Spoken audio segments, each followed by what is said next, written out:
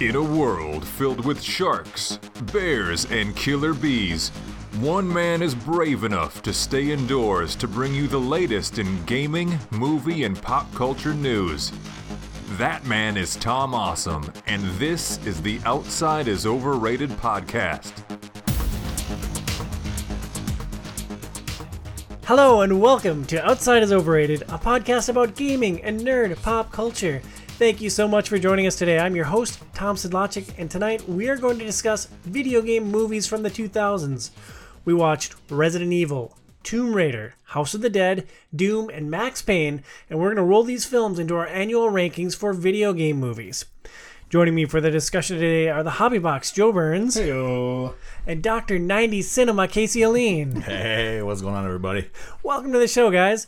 Casey, you haven't been on the main show since the Firefly episode. What have you been doing besides loving every moment of your Souls-like journey in Lies of P? Oh, I don't know, repeatedly punching myself in the nuts, which is what it feels like when I play Souls-like games. And like we've talked about your big, strong hands before. Like, that must really be uncomfortable.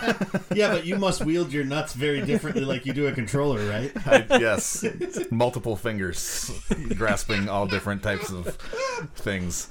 No, it hasn't been all like super exciting, just all the same old usual stuff, which is working and doing a lot of sports things with my children. So, but yeah, other than that, just dad playing life. games and watching movies. And you shot a deer with a bow and arrow for the first time in your life at the age of like 47 or however the frick old you are. I did, yeah.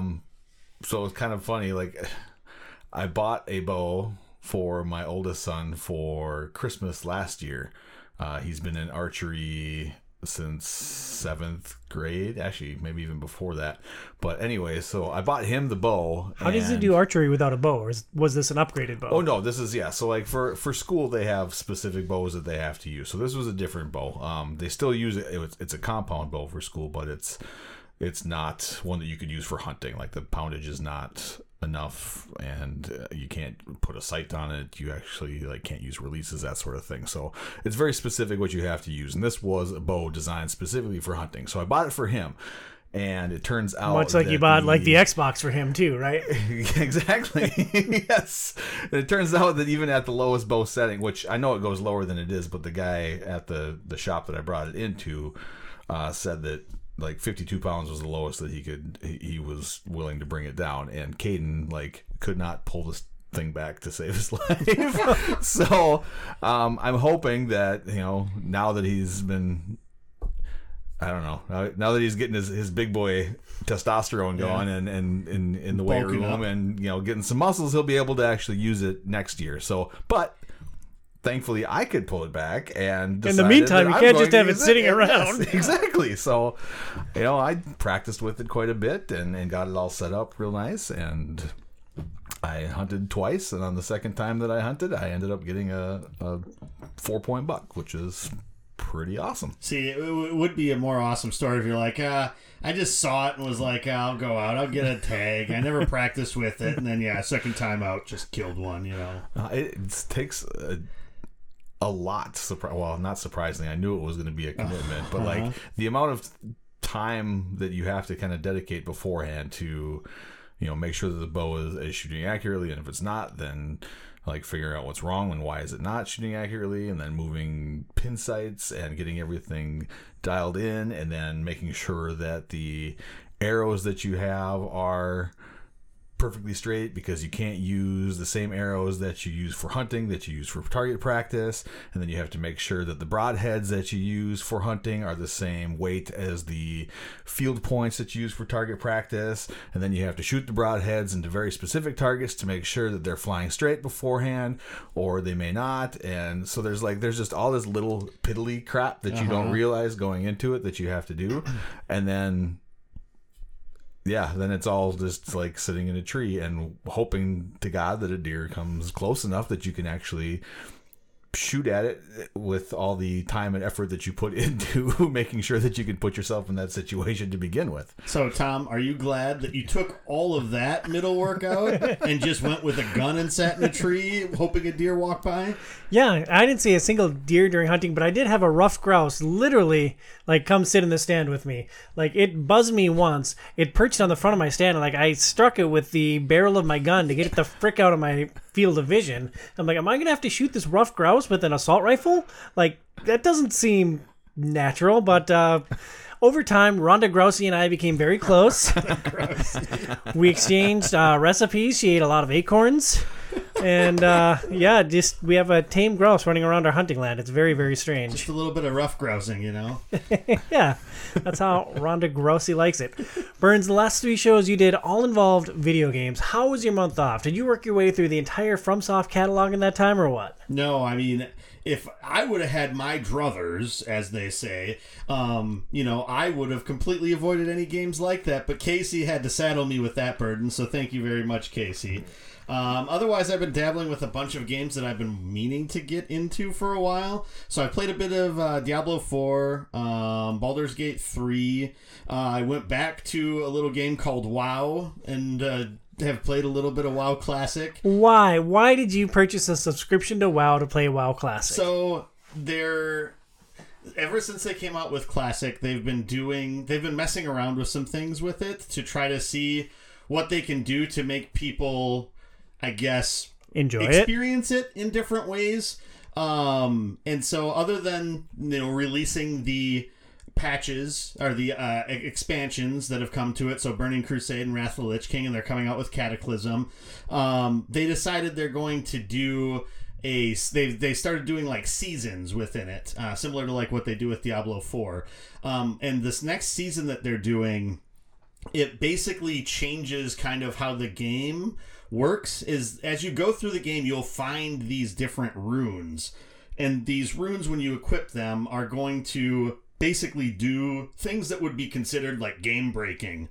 So it's going to allow you to turn a like warlock into a tank, or make a mage a full healer, which is something that mages couldn't do before. But it's like all discovery. So you wander around and you have to find out where you get these different runes. And so that sounded interesting to me. And I've been passing around the idea of trying to jump back into WoW just to like see what it was like and see how much I remember, how much I don't. And so, yeah, I have like a level 10, 11 troll hunter. Yeah, collecting those Zerva hooves, homie. Yeah, so yeah, I don't know. It's an interesting game, especially playing Classic. It's the game that I remember it being, for better or for worse. So yeah, otherwise then, messing around with Honkai Star Rail, which I talked about on Unfiltered last month. And then I watched recently a pretty awesome YouTube documentary series about the history of the Minnesota Vikings. And you shared this in the Discord channel, yes. But what drew you to this documentary? So a friend had seen it and recommended it to a few of us, and then another friend had watched it and said it was actually like surprisingly good. And so what it does is it takes like a stat-based look at it, and it's from people that aren't like Vikings fans, and they've actually done this. They did this once before. With like the Atlanta Falcons is one team that they kind of did, and they basically start with the beginning of the franchise, and then each episode is a decade. The first 2 episodes, like the first episode is the first half of the 60s, and then the second half of the 60s, but after that it's like decade by decade. And it's really fascinating, and they sort of lay the groundwork early on, kind of like what stats they're looking at, and it's pretty fascinating that the Vikings, for not having a Super Bowl victory and really not participating in the Super Bowl since the 60s or early 70s, are like one of the winningest teams in NFL history. They're the only team in NFL history that has not had 3 consecutive losing seasons ever. And so it's just a fascinating way to look through it, and then they kind of look at the stats and how that tells the story of what's happening, and then we'll pull significant or interesting like snippets either from games or from what people have said in either books or like on TV about stuff, and it's really fascinating. So I would highly recommend it if you're a Vikings fan for sure, or even if you're just a football fan in general. I think it's a really cool look at just the idea of what football means, and like how a franchise is different as it develops, but still kind of somehow maintains an identity throughout all that, even though the coaches change, the owners change. Really the only thing that doesn't change is the fan base, and the team identity a lot of times somehow stays the same, which is kind of interesting to me. That's wild. Do you remember what it's called? Yeah, so it's just the history of the Minnesota Vikings, and it's from the name of the like sort of series that they do is called Dorktown, but it's from the YouTube channel Secret Base. Basically, it's a bunch of SB Nation guys that have kind of are focused a little bit more on stats, and they do a lot of stat breakdowns, and so they have a lot of things on like NBA stuff and so it's and some baseball things, and there's a few things that they've honed in on to make these little bit longer multi-episode series out of, and so yeah, I'd highly recommend it to anybody. Yeah, sounds interesting. As our fans can tell, both Casey and Joey love the Souls games and everything in their ilk. We've just had a ball breaking down Lies of P in our Game Pass Forever segment. Check it out on your OIO podcast feed. Before we jump into the main show, we want to thank our sponsor, Premier Health. Check out their website at premierhealthmn.com. That's premierhealthmn.com. You can also follow us all on social. Email the show at overratedpod@gmail.com. Follow Burns at HobbyBoxBurns on X and twitch.tv/HobbyBoxBurns. Don't forget to get those free Prime subs turned on. Follow Casey at Dr_Casey on X, and follow me at TomSidLogicOIO. You can also follow the show at Facebook.com/OutsideIsOverrated. If you enjoy this content, please support the show at Patreon.com/OIO. Your support goes towards media, equipment, and other expenses. For your support, you get to vote on the Game Pass games we play, and you get an invitation to our annual summer Patreon bash. Please sign up at Patreon.com/OIO. Contributions start at just $2. $2 whole? That's a steal. It's a bargain at 52 times the price. So just put that credit card in and don't think about it.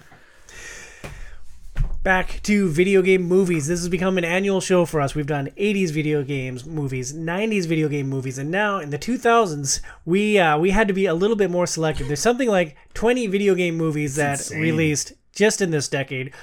Our previous two shows covered, I think, 12 movies. 14? I can't remember, and it's too much work to go back to the last page. I think there's either 12 or 14 video game movies released in the 2 decades prior. Now in the 2000s, we curated a list of 5 movies. We each chose one that we kind of championed, and then we took 2 that were very iconic that spawned sequels that we thought we should talk about as a starting point. And that's where our discussion starts with Tomb Raider from 2001. It's 9 is the ones that we've covered, and I think we did watch like all of the video game or video game related movies. There's a couple maybe like The Wizard in the 80s is kind of a video game movie too that we haven't covered. So there's a couple that we could maybe jump back to that are adjacent, but that is most of them. But then 2000s, there's so many. Yeah, we're never going back. Never going back to the 2000s, or never going back to pre-2000s. We'll see what our appetite for 2000s video game movies is in Tom Awesome's top 5. But we start with Tomb Raider, released in 2001, written by Sarah B. Cooper, who has 20 writing credits. This was one of 2 movies that Sarah did. It was this and Milton's Secret. What is a secret? Don't know. I missed that smash success. I thought it was interesting, though. She's done a bunch of TV. She did 3 episodes of Star Trek Next Gen, 2 episodes of The X-Files, and 8 episodes of Chicago Hope, Casey's favorite show. Co-writers were Mike Werb with 15 writing credits, mostly TV. He did Face Off and the screenplay for The Mask. Okay. And Michael Colleary with 10 writing credits, including Face Off. It was directed by Simon West. And this is something that I think is going to be interesting in this show specifically. Most of the video game movies that we've done previously was inexperienced directors, either doing their first film or one of very few movies that they did. Simon West doesn't exactly buck that trend. This was his third film. He started with music videos, including Rick Astley's Never Gonna Give You Up. It's too perfect. Nice. It is too perfect. And the iconic commercial Budweiser, Frogs and Trucks, which I believe was the Bud. Wise. I mean, I didn't go to YouTube to actually verify, but... It sounds like it. Yeah, it sounds right enough. His first two films were Con Air and The General's Daughter in 97 and 99. Like, Con Air was a big movie. I don't remember if it was good or critically acclaimed. It's a classic, yeah. I've never seen it. Surprise. I don't think I've seen... I think I've seen it. I don't remember a lot of it. But yeah. You'll be shocked. I've seen it like probably 4, 5, 6 That sounds times, about right. Like that. Have you seen that more than Face Off? Face Off, I think I've only seen twice. Okay. Face Off is awesome. Because Face Off was always on HBO, so I've seen that one like dozens of times. And it was awesome. Yeah. Well, Yeah. I want to take his face. Off. Face Off. Director Simon West now has 26 directing credits, highlighted by Expendables 2, which was a pretty big name, big budget film with a big cast. The film stars Angelina Jolie as Laura Croft. Only 62 acting credits? Like, that has to be a typo. John Voight as Lord Richard Croft. He has 99 acting credits, led by Varsity Blues. Was he really? I mean, he's like barely in the movie. He's the coach. He's the most important figure in that movie. But he's like he's only in Memories. I just think Varsity he's- Blues is evidently his most famous movie that he's like known for. Yeah, yeah. Like, come on, there's got to be other stuff You know, that. his car made famous in Seinfeld, right? Yeah. John Voight's car. Also starring Sir Jorah Mormont, Ian Glenn as Manfred Powell with 96 acting credits. Yeah, well, and it's like, so instead of simping for Daenerys Targaryen, now he's squaring off against Lara Croft. They're like frenemies, kind of, right? Sort of. It's a pretty soft front in that. I guess.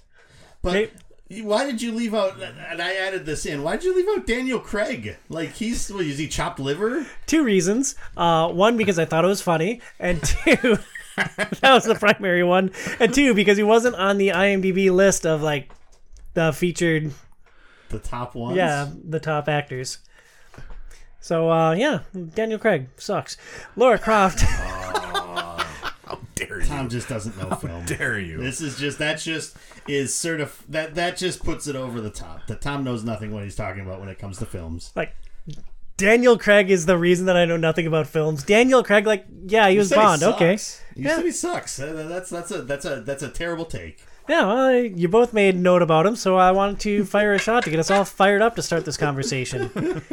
In Tomb Raider, Laura Croft is a wealthy adventurer with a knack for adventure. That was a really well-written opening line. The film finds Croft racing the Illuminati to find 2 halves of the ancient artifact, the Triangle of Light. You sure she wasn't adventuring against the Illuminati? Oh, yeah, she was adventuring the Illuminati to adventure their way to the ancient adventure artifact, the Adventure Triangle of Adventuring Light.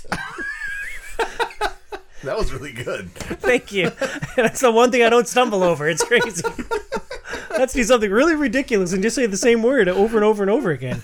Just wait till we get to the boob section of the show. This film has a Metacritic rating of 33. Just for context, as a frame of reference, Mortal Kombat, which we talked about last year in the show, which was an absolute disaster of a film, was a 44 on Metacritic. No, Mortal Kombat Annihilation was an absolute disaster. That was an abomination. Mortal Kombat wasn't that bad. It's pretty bad. It has its charm. I would say, and this will either be confirmed or disproven by our ranking segment at the end, but I would say that it was worse than all 5 of the films that we watched for this episode. Oh, no, sir. Oh, no, sir. We're going to this is going to be a long one. Buckle up, folks. All right.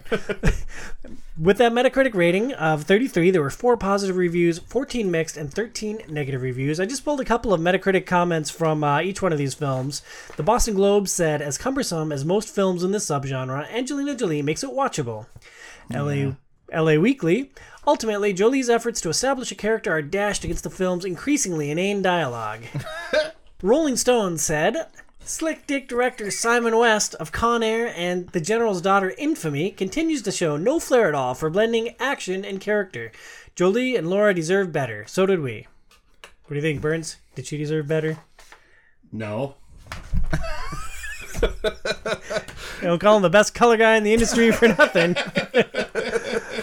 Well, Bernsey, what was your history with Tomb Raider, both this film, the 2001 film, and the video game franchise? Yeah, I played the game on PC back when it came out. I believe I had the first 2 of them. I liked them quite a bit.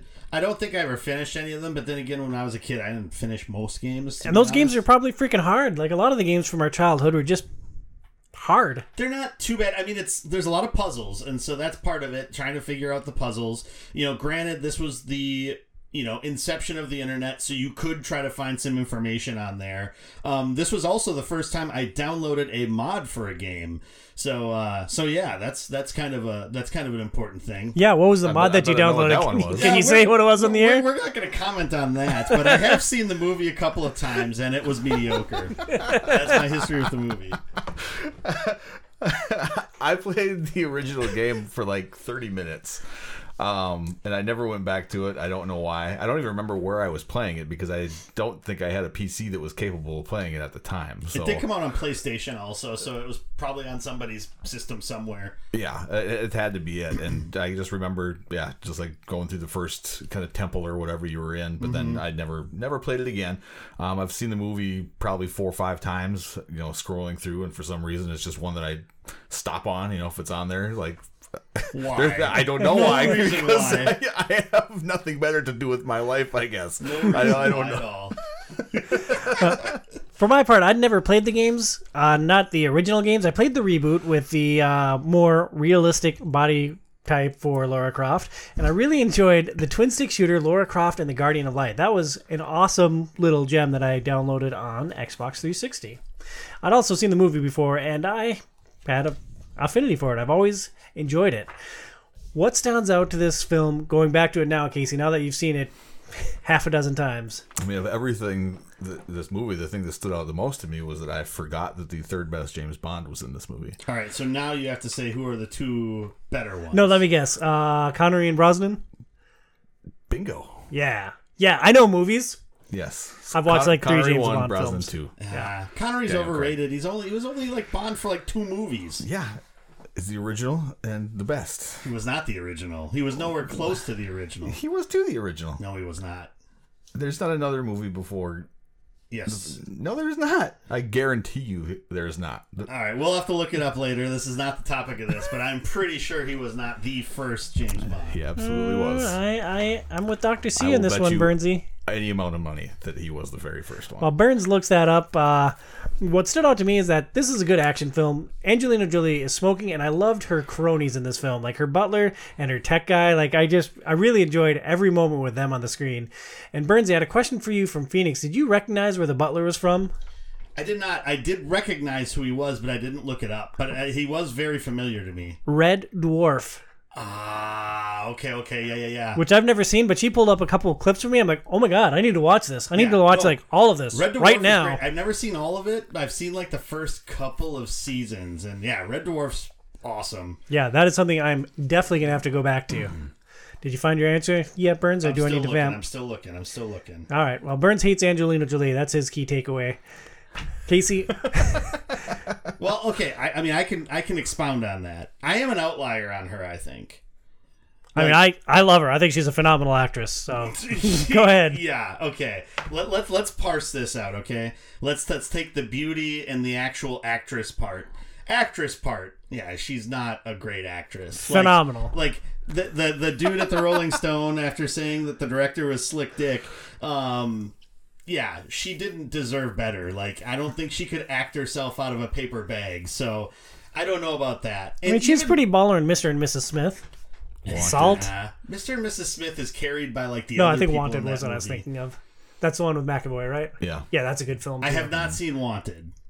I've seen scenes from it, I guess curving bullets is a little bit outside of my comfort zone for. It is a good film. Well, we made Casey watch all of Firefly. I'm watching Blade Runner next year, so 2025. You better look forward to that Angelina Jolie show, dude. The Wanted episode of Outside is Overrated. But I will say, and also I feel like, from like a beauty standpoint, of course she's hot. Yes, I will give you that. But she just every aspect of her just seems like fake to me. there's a couple of times in this movie where she's like standing there and it's like all you can see are her lips. And it's just like I did ask Phoenix why your lips were so big. Yeah, and it's just like we have a big TV. Like it was almost like a scene from a nightmare. Yeah, and it's like when she's in the shower and it's just like she turns sideways and it's like you just see lips. It's like all lips. So yeah, I just don't get it, and I don't think she doesn't make a good Lara Croft at all. Like, I mean, she was built like the original computer model of Lara Croft. Yeah. Give me a second. I'm looking it up. Casey pulled it up and he set his phone in front of you. I know, but I'm looking it up. Take that, Casey. Well, Casey, what are the strengths of Tomb Raider in 2023? I mean, I think the special effects are pretty well done for a 20-year-old movie.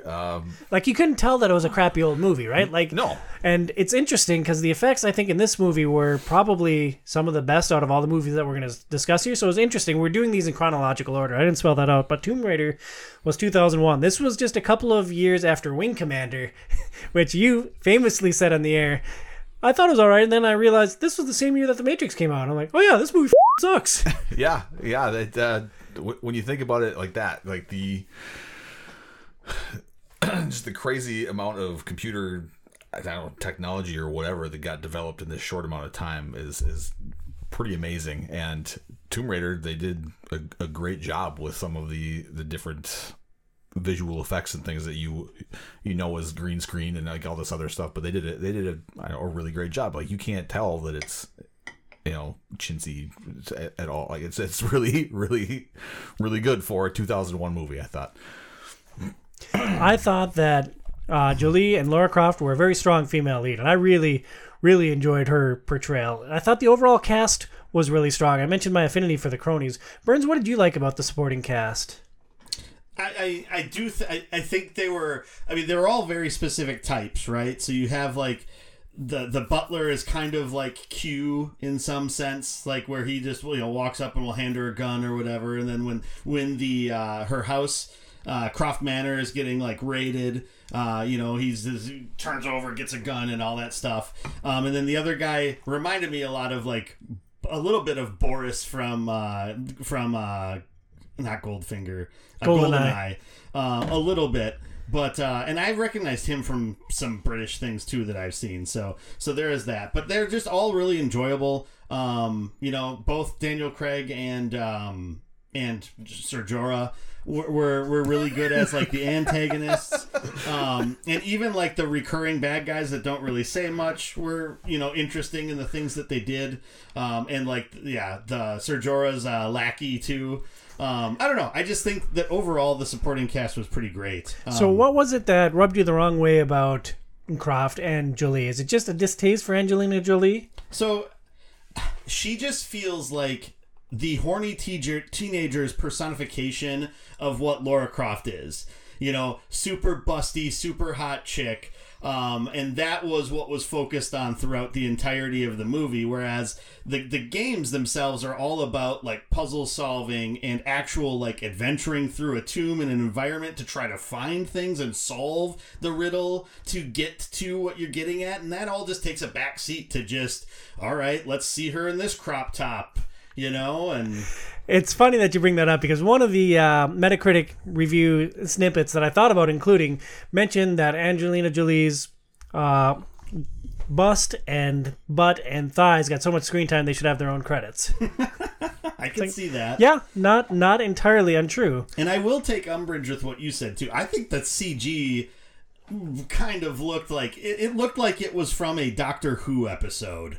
Okay, there's a wide gamut there. Like, Eccleston Doctor Who had pretty crappy old special effects.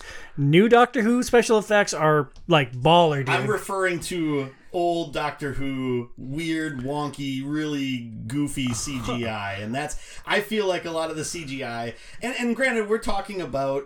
This was, like, it came out in 2001, so... But like around that same time, The Matrix came out, and the CG in that is pretty phenomenal. Yeah, and compared to this, up to today's and compared to this, it just doesn't really hold a candle very much. And I think a lot of the other movies, as we get moving down further through the list of these in time, do a much better job. But then again, I guess a lot of things are advancing at that point. And Burns, we're at odds on something here. You thought this movie was boring, to put words in your mouth that you wrote onto the page. Yes. You thought it was boring. I thought it was a great action film and enjoyed the ride. Casey, what end of the spectrum did you come in on in the overall flow of this movie? Yeah, I think it's pretty just okay. I don't know. Like it's like I wrote down that I feel like the kind of the Illuminati story was overdone, but then I got to thinking after I wrote that, I'm like, well, at the time, I don't recall any other movies beforehand, and like maybe I'm just like burnt out on Dan Brown and like all the other movies that came out after that like are like all Illuminati and everything going on. But like this was well before that, so at the time, it's hard to put myself 20 years ago, like first watching it and thinking like, okay, if I first saw this 20 years ago, what would I think? And I think if that was the case, I actually think it was pretty good. But now today, I'm like, oh, this has been done 100 times, which it has since then, but this is kind of like a groundbreaker as far as like sounds like you're on Team the Tom. Illuminati, like taking going after this artifact and like trying to unlock some secret power, like it's so I don't know. Like I said, I wrote it was okay, but I think it was actually pretty good. Yeah. Bernsey, is this a film that you enjoy in 2023? Yeah, I mean, it was mediocre. I would not watch it again anytime soon. I would be curious to watch Cradle of Fire or something, or Cradle of Life, the second one, just to see if it's any better or not. It's got Gerard Butler. Oh, okay. Well, I mean, that helps a little bit. I mean, he's no Daniel Craig, but... Oh, Daniel Craig is gone, so you're going to be sorely disappointed. Casey, is this a film that you enjoy in 2023? Yeah, I mean, I think it's way better than a 33 on the Metacritic scale, and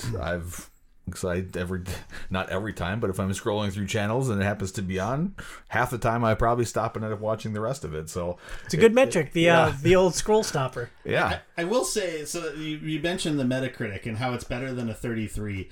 I feel like a lot of this kind of comes down to, I think that for film critics in general, they've gotten much more lenient as time has gone on.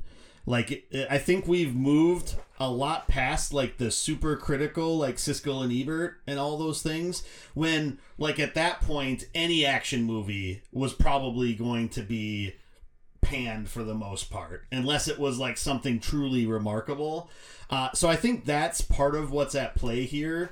And I think as things have gone on and, like, the success of the Marvel movies and stuff like that in, the late 2000s, early 2000 teens, I think that's when things really started to transition and action movies would get passable ratings. Now, granted, I would also agree that a lot of those movies do a lot more complex things than a lot of these movies do as action movies, but that's just something that I think is an interesting perspective with it. Yeah, I also, to add to that, like, I think now, too, there's just such a... Twitter and everything. Like there's so many more critics. I mean, you said you went on this and like there were 20 some reviews, right? Like there's no way a blockbuster movie is only having 20 reviews. Yeah, it's like in today's age. Them, yeah, right? Now there's like 90 is probably on a low end. There's so the the amount of reviews that are out there is way more. So the scale is probably a lot better than it was back then, when you have, and it's cool to like rip on a movie, right? Like it's cool to rip on stuff. Oh, this is pre-review bombing, dude. Yeah, that is true. I don't know. I think back then it was still like, I mean, it's pre-review bombing, yes, but it's still like, as a critic, you're like, critics would look down at movies like this that are supposed to be popular, just like popcorn action flicks that you're not supposed to think. You're just supposed to shut your brain off and try to enjoy. Yeah, I think Casey has a point there. Yeah, and Casey's very smart. This is a film that I enjoy. It's something that I'll definitely go back to. One note that I had from Phoenix, she has always had an affinity for this movie from when it came out until now. And for her, at that time, it was one of the most high-profile, like, butt-kicking female protagonists. And so she's always just loved the Tomb Raiders for Lara Croft and her physical capabilities. And she says that Lara Croft is still awesome. Lara Croft is still awesome. Yeah.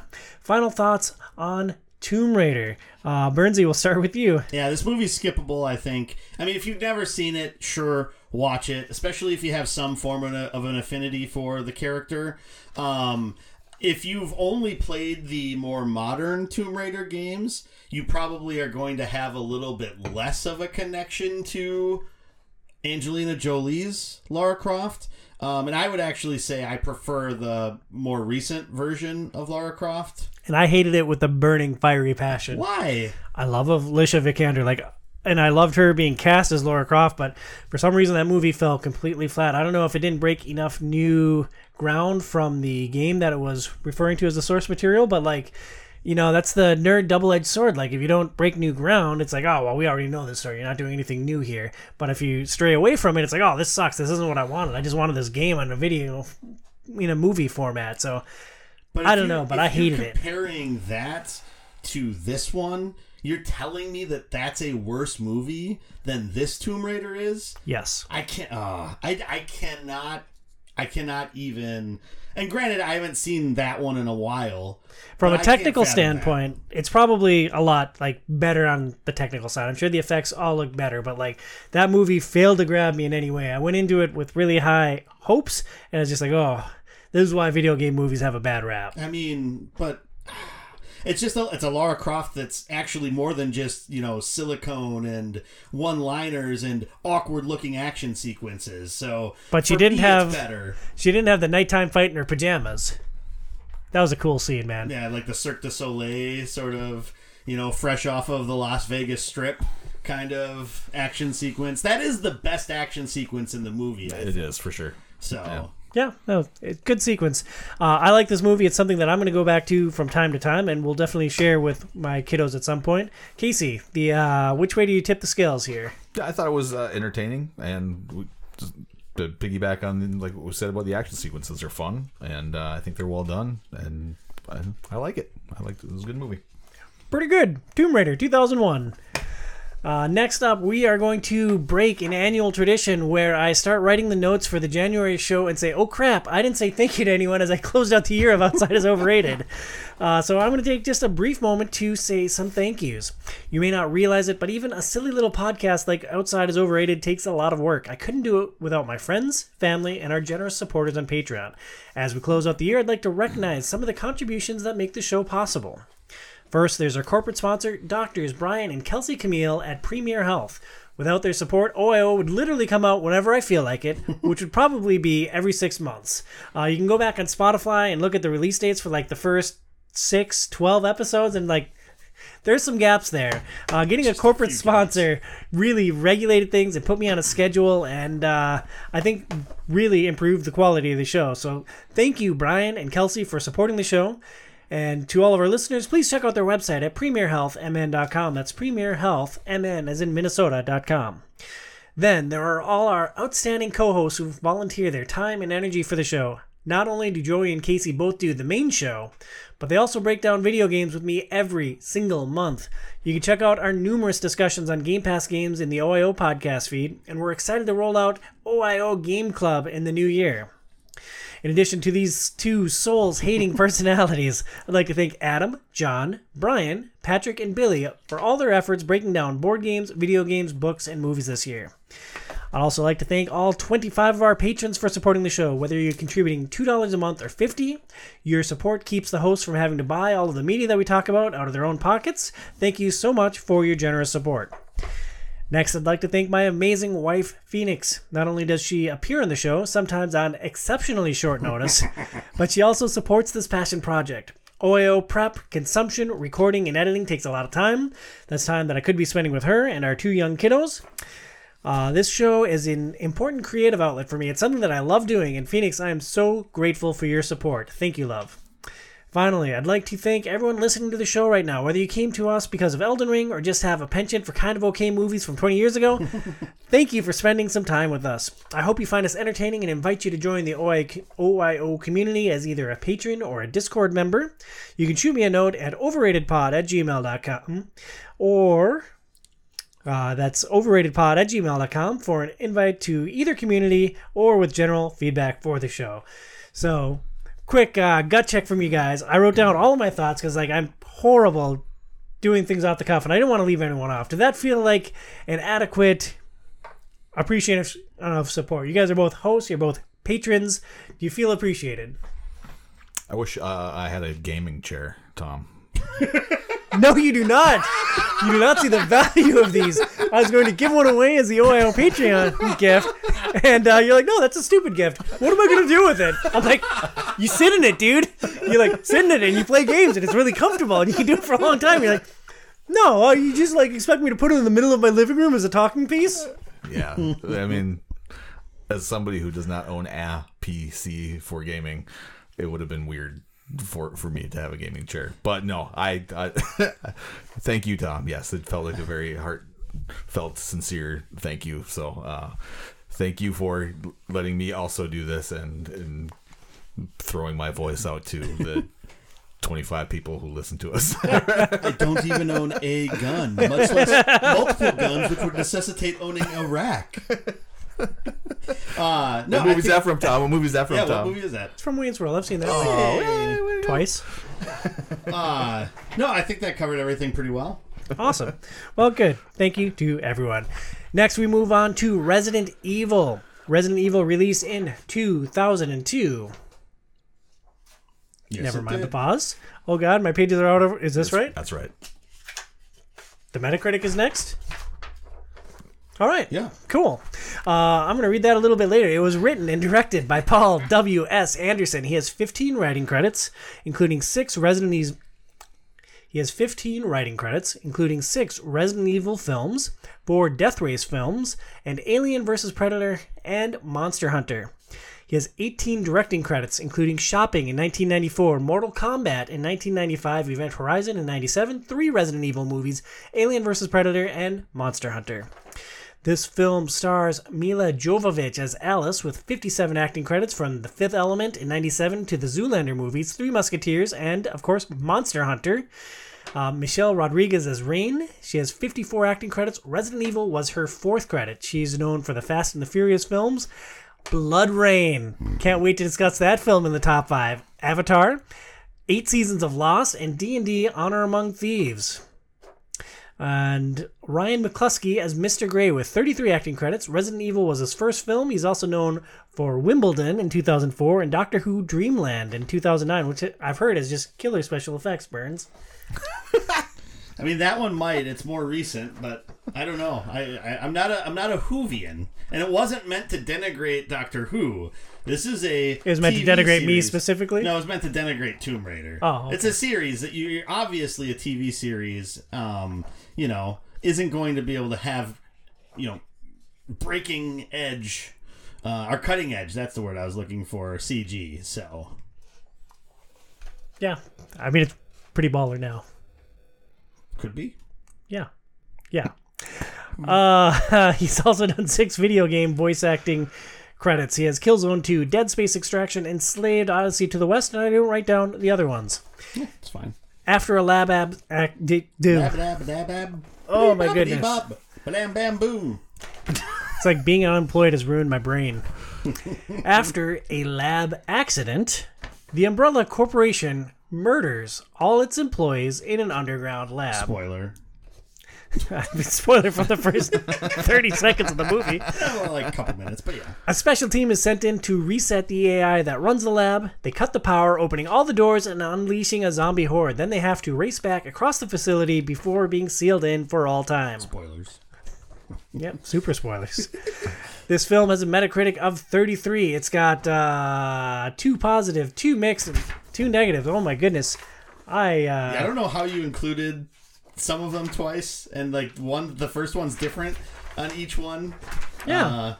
But that's all right. Yeah, I mean, nobody else is going to see the show notes, so everyone's just going to assume helping to explain the confusion that you've had with it. Yeah, and all the ruffling pages. Yeah. It was actually a last-minute format change to put the Metacritic things in right above the movie. Like, I was just going to list the Metacritic, and I'm like, well, some of these comments that they have are pretty interesting and funny, so I'm going to start putting those in. And some are at the top and some are at the bottom, and apparently I didn't get it all smoothed out. I thought I'd missed RE, and nope, turns out it was just up top.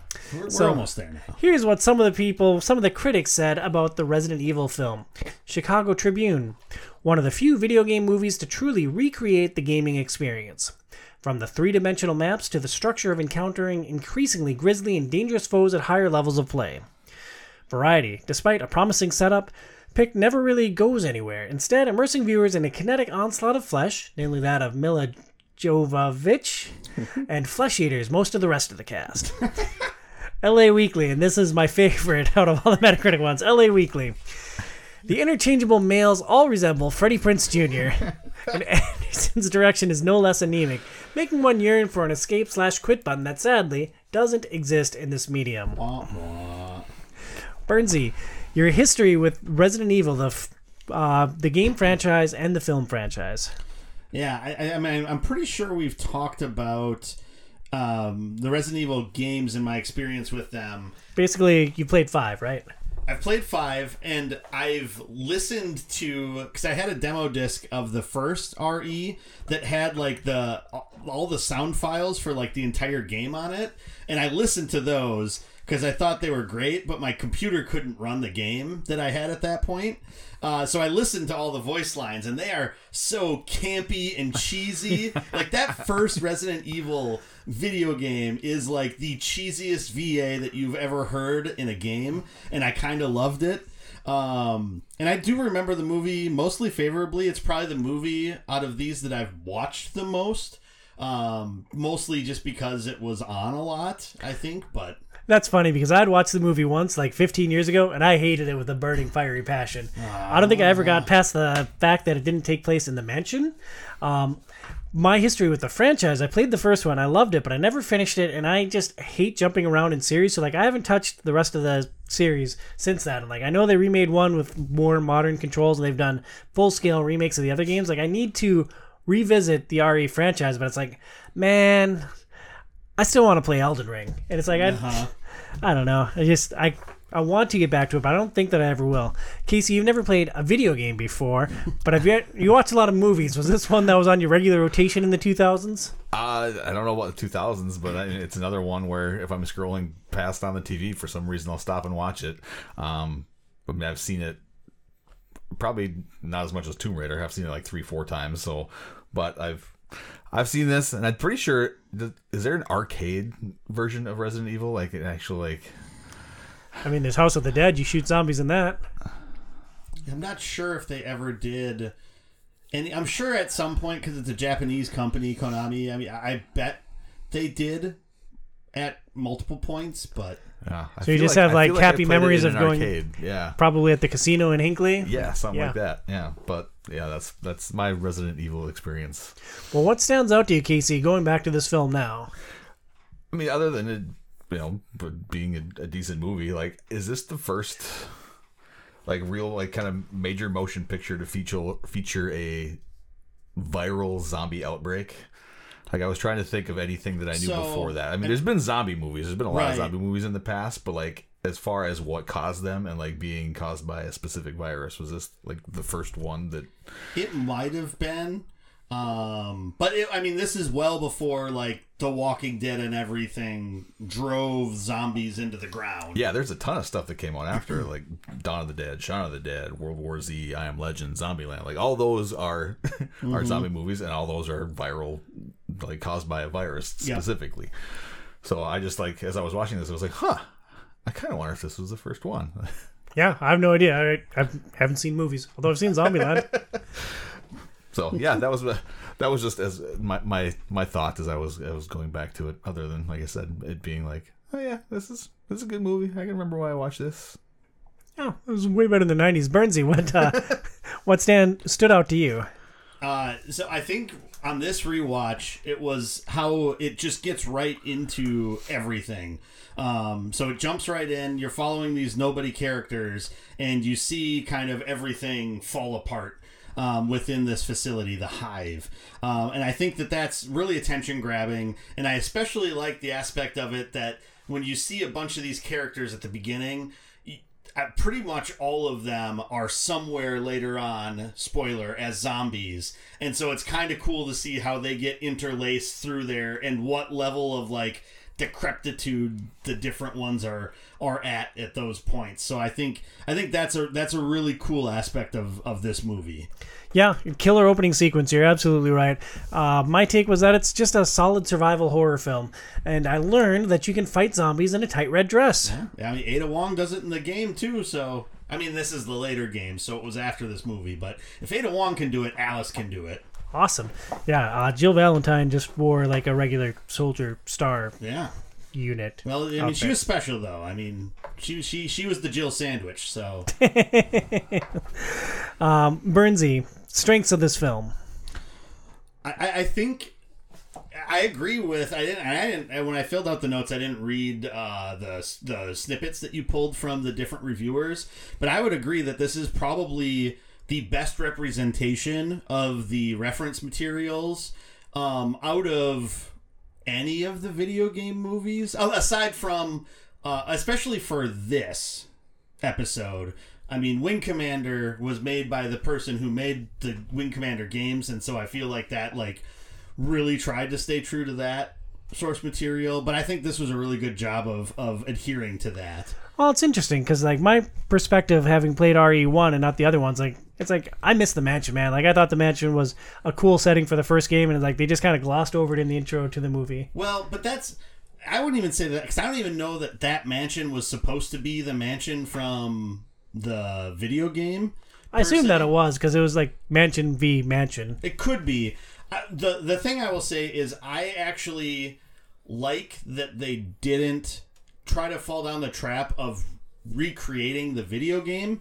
I mean, they do pull a lot of the characters from the Resident Evil games into some of the future movies, I believe. They had the dogs. That was a nice homage. Yeah, but in this one, I think focusing on how everything started, so that's almost like the origin or precursor to the video games, I think is a smart way to go about it, because then you're not trying to say, oh, well, this person looked a lot like this character, but this guy didn't look like Wesker at all, and he didn't play it as well as the voice actor did.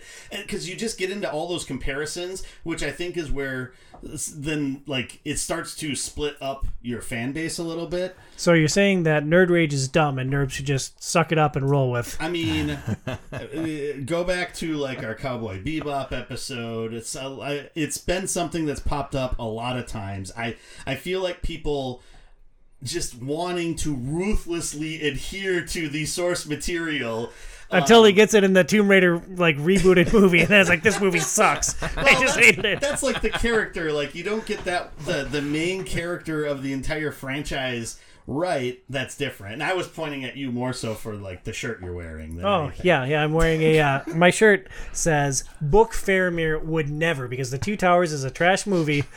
Because it screws up my favorite character in the entire written work. So suck on that, Peter Jackson. Did you buy that shirt, or did you actually find that in the store, or did you make that specifically for me? Phoenix found it in the store for me. That's insane. Yeah. Book Faramir would never actually Casey. Share the same. I'm not the only one. I'm not the only one. Just the loudest one. The only one on the Outside is Overrated podcast. Casey, the biggest strength of this film for you? Mila Jovovich is Alice. What stood out? Is it just the red dress? She's not wearing any clothes. No, she's just I don't know. I just think she did a really, really fantastic job with everything in this movie. And I think what are you doing with your hand right now, by the way? You're rubbing your eye and I don't know. Okay. I don't know what to do with my hands. I don't.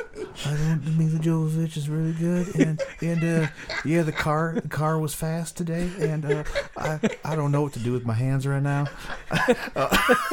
But no, I just think she was really good, and most people who aren't familiar with the Resident Evil franchise, I think if you mention Resident Evil to them, the first thing they're going to think of is Mila Jovovich. That's just, and I think there's a reason she's been cast over and over and over again in all these movies, is because she does a really good job with the material. Agreed. Bernsey, what did you think of how the plot played out? Because Mila Jovovich wakes up, she's basically amnesiac. She's in the shower, she doesn't know what's going on, and so we're on this journey with her as things start coming together for her. How do you think they handled that element of the world building? Yeah, I mean, the whole amnesiac and then regaining memory at pivotal points is kind of a trope in movies, but I actually really like how that like got interspersed into there, and then how, and I don't know if it was either that like their memories kind of got jogged, her and I don't even know the other guy's name that was Freddie Prinze Jr. 3.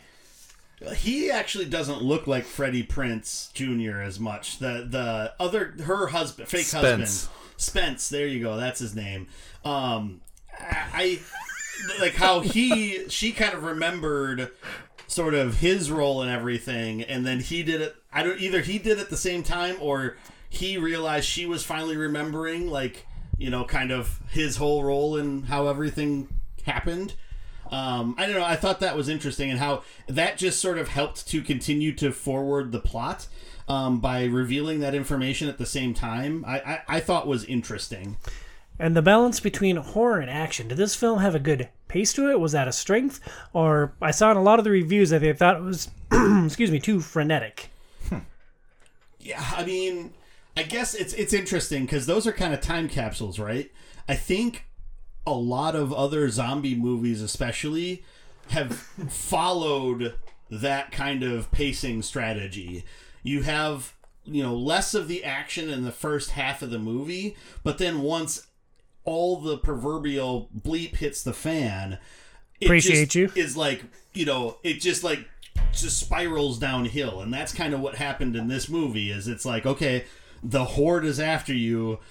People are going to start dropping like flies, and at first, they don't know how to kill them, so they just keep shooting them in the chest, and then finally, the AI thankfully tells them how to do it, and they couldn't think, well, I'm going to shoot this guy in the head before that, but otherwise, I do think that it really, I think it does a pretty good job of balancing the action and the horror and sort of, laying the groundwork before that so that it was more impactful as you went on and on. It's got good tension. Yeah. The one thing that always is kind of rubbed me a little bit wrong about this movie was just like how much they just love Rain, when it's like, she's just kind of like this cold bee to you the entire movie, and then all of a sudden she's like your favorite person in the world, Alice. Like, I don't know, that just like it happens like kind of on like the flip of a switch, which is just like, do you really like Rain, or is it just that she's the most capable person that's still here and her dying is like less odds of survival? I don't know. That was just like the one thing that always seemed weird to me about this movie. But yeah, and she's in future movies, so I'm interested to see how that's gonna work out. Michelle Rodriguez? Mm-hmm. The future Resident Evil movies? Yeah, she's listed in them on IMDb, so I don't know if it's flashbacks or what, but okay. Yeah, I guess because she's dead as shit, right? Like I gotta stop swearing because I don't want to edit this that much. Yeah, I've only seen the second one and I don't remember much about it. And there's been 5 or 6 of them with Mila Jovovich in them, I think. Yeah, there's a healthy helping. Yeah, and they're all, so we watched, or I at least watched it on Tubi. Unfortunately for listeners, the end of the month they're going to be gone, so maybe they'll be on a different streaming service that's a little bit more recognizable by the time you hear this. But Tubi is great. I watched it on DVD from the library. Oh, yeah, Mr. Fancy Pants. Yeah, nothing more fancy than free stuff from the library. You mentioned the AI. One of the things that I thought was a weakness in this film was I would have just liked more from the AI. It's this creepy little girl, which is weird that this little girl has the strength to murder everyone in the facility, but all right. I wish there had been more with the AI. There's a couple of brief interactions and then it's gone forever. It's like, oh, it left me wanting more. You trying to tell me, Tom, that if one of your daughters ended up having all the power that AI had, that they wouldn't kill a bunch of fools too? I mean, it would be mass chaos. It wouldn't just be the Hive. It would be planet Earth that would need to be concerned. I'm pretty sure the AI just took the form of the girl, too, to stop them from killing it. Yeah. So it's not really a little girl, even though throughout the entire movie, there was a line. Still, yeah, it was the guy who created it, made it in the likeness of his daughter. Right. His dead daughter, I think, is what he said, yeah. Yeah. And now they're all dead, so yeah, we are all dead here. By Jake Rudquist. Other strengths and weaknesses before we move on. No, all right. Casey, is this a film that you enjoyed in 2022? 23? Yeah, it's decent. I mean, Or 2023? The story is good. I think the casting director did a fantastic job. And I'll probably watch it again at some point. Yeah, I thought it was fine. Like, I am going to watch the other movies to see where it goes from here, and that's not something that I would say from any other video game movie except for, ironically enough, Blood Rain. Burnsy, is this a film that you enjoyed in 2023? Yeah, it was super fun to watch, and I think the special and practical effects, because there are a lot of practical effects with the zombies and stuff like that too, I think were all looked really good. The only thing is the dogs. I always thought the dogs just looked weird. I didn't think they captured the whole. It just looked like they just dumped a bunch of goop on a dog, and it's like, oh, here we go. And for me, it looked exactly like the dogs I remember from RE1. It's like, oh my god, I remember when they burst in the windows in the mansion. Like that's a defining moment of gaming for me. Yeah, and that's the thing with the different monsters when they were revealed and everything like that. I mean, they did some really good like callbacks to the general feeling of it. You know, they never really did the first time you see the zombie in Resident Evil and it's like munching on a corpse and then turns around and looks over its shoulder. I was waiting for that moment. They never did that, probably because that's a little bit too quintessential to the original video game. But yeah, I don't know. I think this was an admirable representation of what an origin for the RE universe would be. Well, why are you pointing at me, Tom? Casey, what are your final thoughts on Resident Evil? You asked me if it was a film that I would enjoy. I didn't realize we were on final thoughts yet. No, I mean, like, I guess my final thought is too smooth of a transition. You did. That was fantastic. Yeah, my final thought is James Purefoy got screwed by IMDb when you go on IMDb. I mean, he is, Spence, as we talked about, and besides the zombies, he's the main protagonist, and I think it's really weird that he didn't get listed, considering he won an Oscar for his portrayal of Prince Edward in A Knight's Tale. I've seen that film. I don't know how... He didn't win an Oscar. No. I did enjoy that movie, though. It's bad, but I enjoyed it growing I love up. A Knight's Tale, yes. Yeah, I like it, too. The one thing I do want to point out here, I didn't know if it made sense to point it out now or later. The guy who played Mr. Gray, he looks so much like the video game Max Payne that it's like he would have been like the perfect person. Well, maybe personality or acting ability notwithstanding, but like from a looks perspective, like he looks exactly like the Max Payne from the PS2 video games that I remember. So I just thought I wanted to point that out. Yeah. Fair enough. Yep. Hey. I am so good at following paper. Oh, we just get locked into looking into each other's eyes, and it's just magical. Just gazing into your eyes. So, I have been watching just a ton of bad movies lately, and during many of them I fall asleep on the couch. I wake up and thankfully the movie is over, but holy cow, does my neck hurt. Do you guys know where I can maybe go have it looked at? This seems to be an annual problem for you, Case. We suggest checking out Premier Health. They have solutions for back pain, neck pain, car accident, falling asleep on the couch-related injuries, and more. We suggest seeing Dr. Camille in Golden Valley, Minnesota.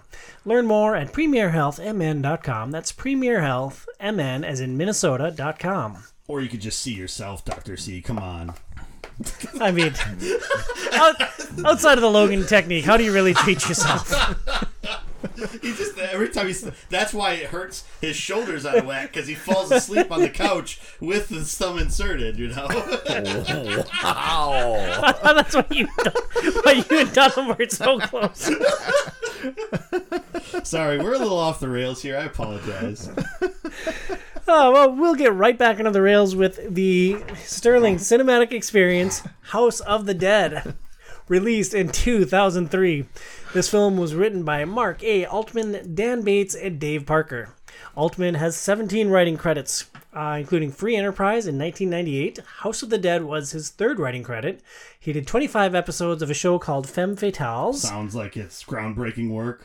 2 episodes of The Librarians, which is a fantastic show, and 23 episodes of Pandora. What's that? Don't know. Oh, okay. But I was on IMDb, so hopefully it's legit. Bates has only 1 writing credit. Parker is primarily an editor. He has 18 directing credits with lots of horror stuff. He has 11 writing credits, and they are all horror. Okay. Well, I mean, this movie was horrific. Not in the way that he probably intended, but... Disagree. This film, this gem, was directed by Yu Bol. I think it's Uwe? Uwe? I think it's Uwe. Uwe. Yeah. Good. He's Swedish or Finnish or something like that. Directed by Uwe Boll. That feels so weird to say, but I don't know how to pronounce words, so I'll trust you, Burns. He is known for... this is what he's known for on IMDb. Postal. Alone in the Dark. In the Name of the King, a dungeon siege tale. Is that the actual name? No. Okay. I inserted one word. I'll let you guess which one. And Blood Rain. Oh. Blood Rain. He has 22 writing credits, 35 directing credits. House of the Dead was his 9th directing credit. This dude made a lot of video game movies in the 2000s. The list includes House of the Dead in 2003, Alone in the Dark in 2005, which has the distinction of holding the Guinness World Record for the lowest grossing game-based movie of all time. That's not surprising. I thought it was actually really good. Well, not really good, but not like the worst video game movie of all time. I think part of it is that it's from like a very niche like video game franchise. So yeah, I think that didn't help. And what, Tara Reid, isn't she in that? Tara Reid and Christian Slater. Yeah. Yeah. They couldn't even carry it either. He was great. Like that was actually a really enjoyable film, and it's one that Phoenix and I both really enjoyed. Interesting. Blood Rain, the same year, 2005, did not enjoy that. In the Name of the King, tried to emulate The Lord of the Rings and did it very, very poorly, but at least it was super duper long. Postal in 2007, Blood Rain 2 Deliverance in 2007, which is the Blood Rain character just in the Wild West. Far Cry in 2008. And a couple of other gems. Blood Rain, the Third Reich, which is the third different Blood Rain actress. This time she's fighting Nazis in Germany, trying to prevent Hitler from mutating or something. And In the Name of the King, Two Worlds in 2011, which is unrelated to the first one? I don't know. Is it like Two Towers? Maybe. Does The Name of the King, Faramir, get it right? You'll have to watch it now. Oh, I don't know if I can do that, Burns. So like Uwe Boll is... So I don't even want to, because you have like your B movies. Like he is like Z tier movies is what he makes. And granted, like it's not like they probably have huge budgets, which is probably why it's just like, well, let's just throw it at this guy. He's made movies on a pittance and at least made money back on them. So I guess we'll just keep throwing him a bone or 5 here. I guess, I don't know. I would say that 3 of these movies are worth watching. Alone in the Dark, I thought was a very good film. Far Cry was actually probably my favorite of all the video game movies that I've watched. Okay. It was surprisingly good, and it had one remarkably corny scene that we'll talk about in a little bit. And House of the Dead is just this weird, wonky thing that is just a fantastic ride. It stars Jonathan Cherry as Rudy. He has 39 acting credits, including Final Destination 2, Goon, and Goon, Last of the Enforcers. Tyrone Lizzo as Simon. He has 23 credits, including Blood Rain 2 and Far Cry. So he's basically in every Uwe Boll movie, maybe. Pretty much, yeah. And Clint Howard as Salish, who has 256 acting credits, including Tango and Cash, Austin Powers, and The Waterboy. And every what's his name? Ron Howard movie, basically. Yeah. Yep. That's hilarious that Angelina Jolie had 66 and Clint Howard has 256. I'd rather watch Clint Howard act. It's more enjoyable. Disagree vehemently. At least he puts something into it, and he's not just this like. Basically a moving silicone mannequin that's trying to emote. He does something with everything. I would watch Angelina Jolie emote as she makes toast. Yeah. You're surely watching her emote. Yeah, I'm sure about that. The basic plot for House of the Dead. A bunch of dumb young people are going to the rave of the year on a remote island. When a small group misses their boat, they hire a smuggler to deliver them to the party. Smart. Yeah. A bunch of chicks run around topless, and as an immortal Spanish dude murders everybody. This film has a Metacritic rating of 15, a total of 15 critical reviews, 2 mixed and 13 negative. Variety said whether this is good or bad depends on just how much 14-year-old boy you've got in you. All right, apparently I have a fair amount. Noted. Now it's making sense. Yeah. Tom enjoyed this. I don't want any 14-year-old boy in me. Oh. Cut that out for all time. Chicago Tribune unimaginatively recycles all the Teens in the Woods Gorefest conventions. And Entertainment Weekly said, to properly convey the jaw-dropping shoddiness of this video game-based horror, quotes, movie, quotes, one must approach what scientists call absolute stupid. A state previously thought to exist only under highly controlled laboratory conditions or at the highest levels of government. I love how they put movie in quotes. Like the horror part in quotes is just, I would say the movie part, that is probably, I need to look up who that author was. That is one of my favorite and most accurate like movie critic lines ever. That is amazing. Pretty good. Casey, you have any history with either the game or with this film? I have no experience with either of these. Yeah, I'd played the game in the arcade a couple of times, and I had no idea this movie existed until Burns chose it as the film that he wanted to watch in this show. Yeah. Burns, what was your history with this franchise that made you decide that we should all watch this? So I've maybe, similar to you, have maybe played it a couple of times in the arcade. I always gravitated more to Time Crisis, which is a very similar game. And I do want to do one correction. I said Resident Evil is Konami. That's Capcom. I screwed that up. I knew it right after I said it, but I wanted to correct that now. But, so this movie has always been the first thing I think of whenever people would ask what would be one of the worst movies I've ever seen. Redneck Zombies. Yeah, this always jumped up to the top of the list. I maybe haven't seen that fine gem either.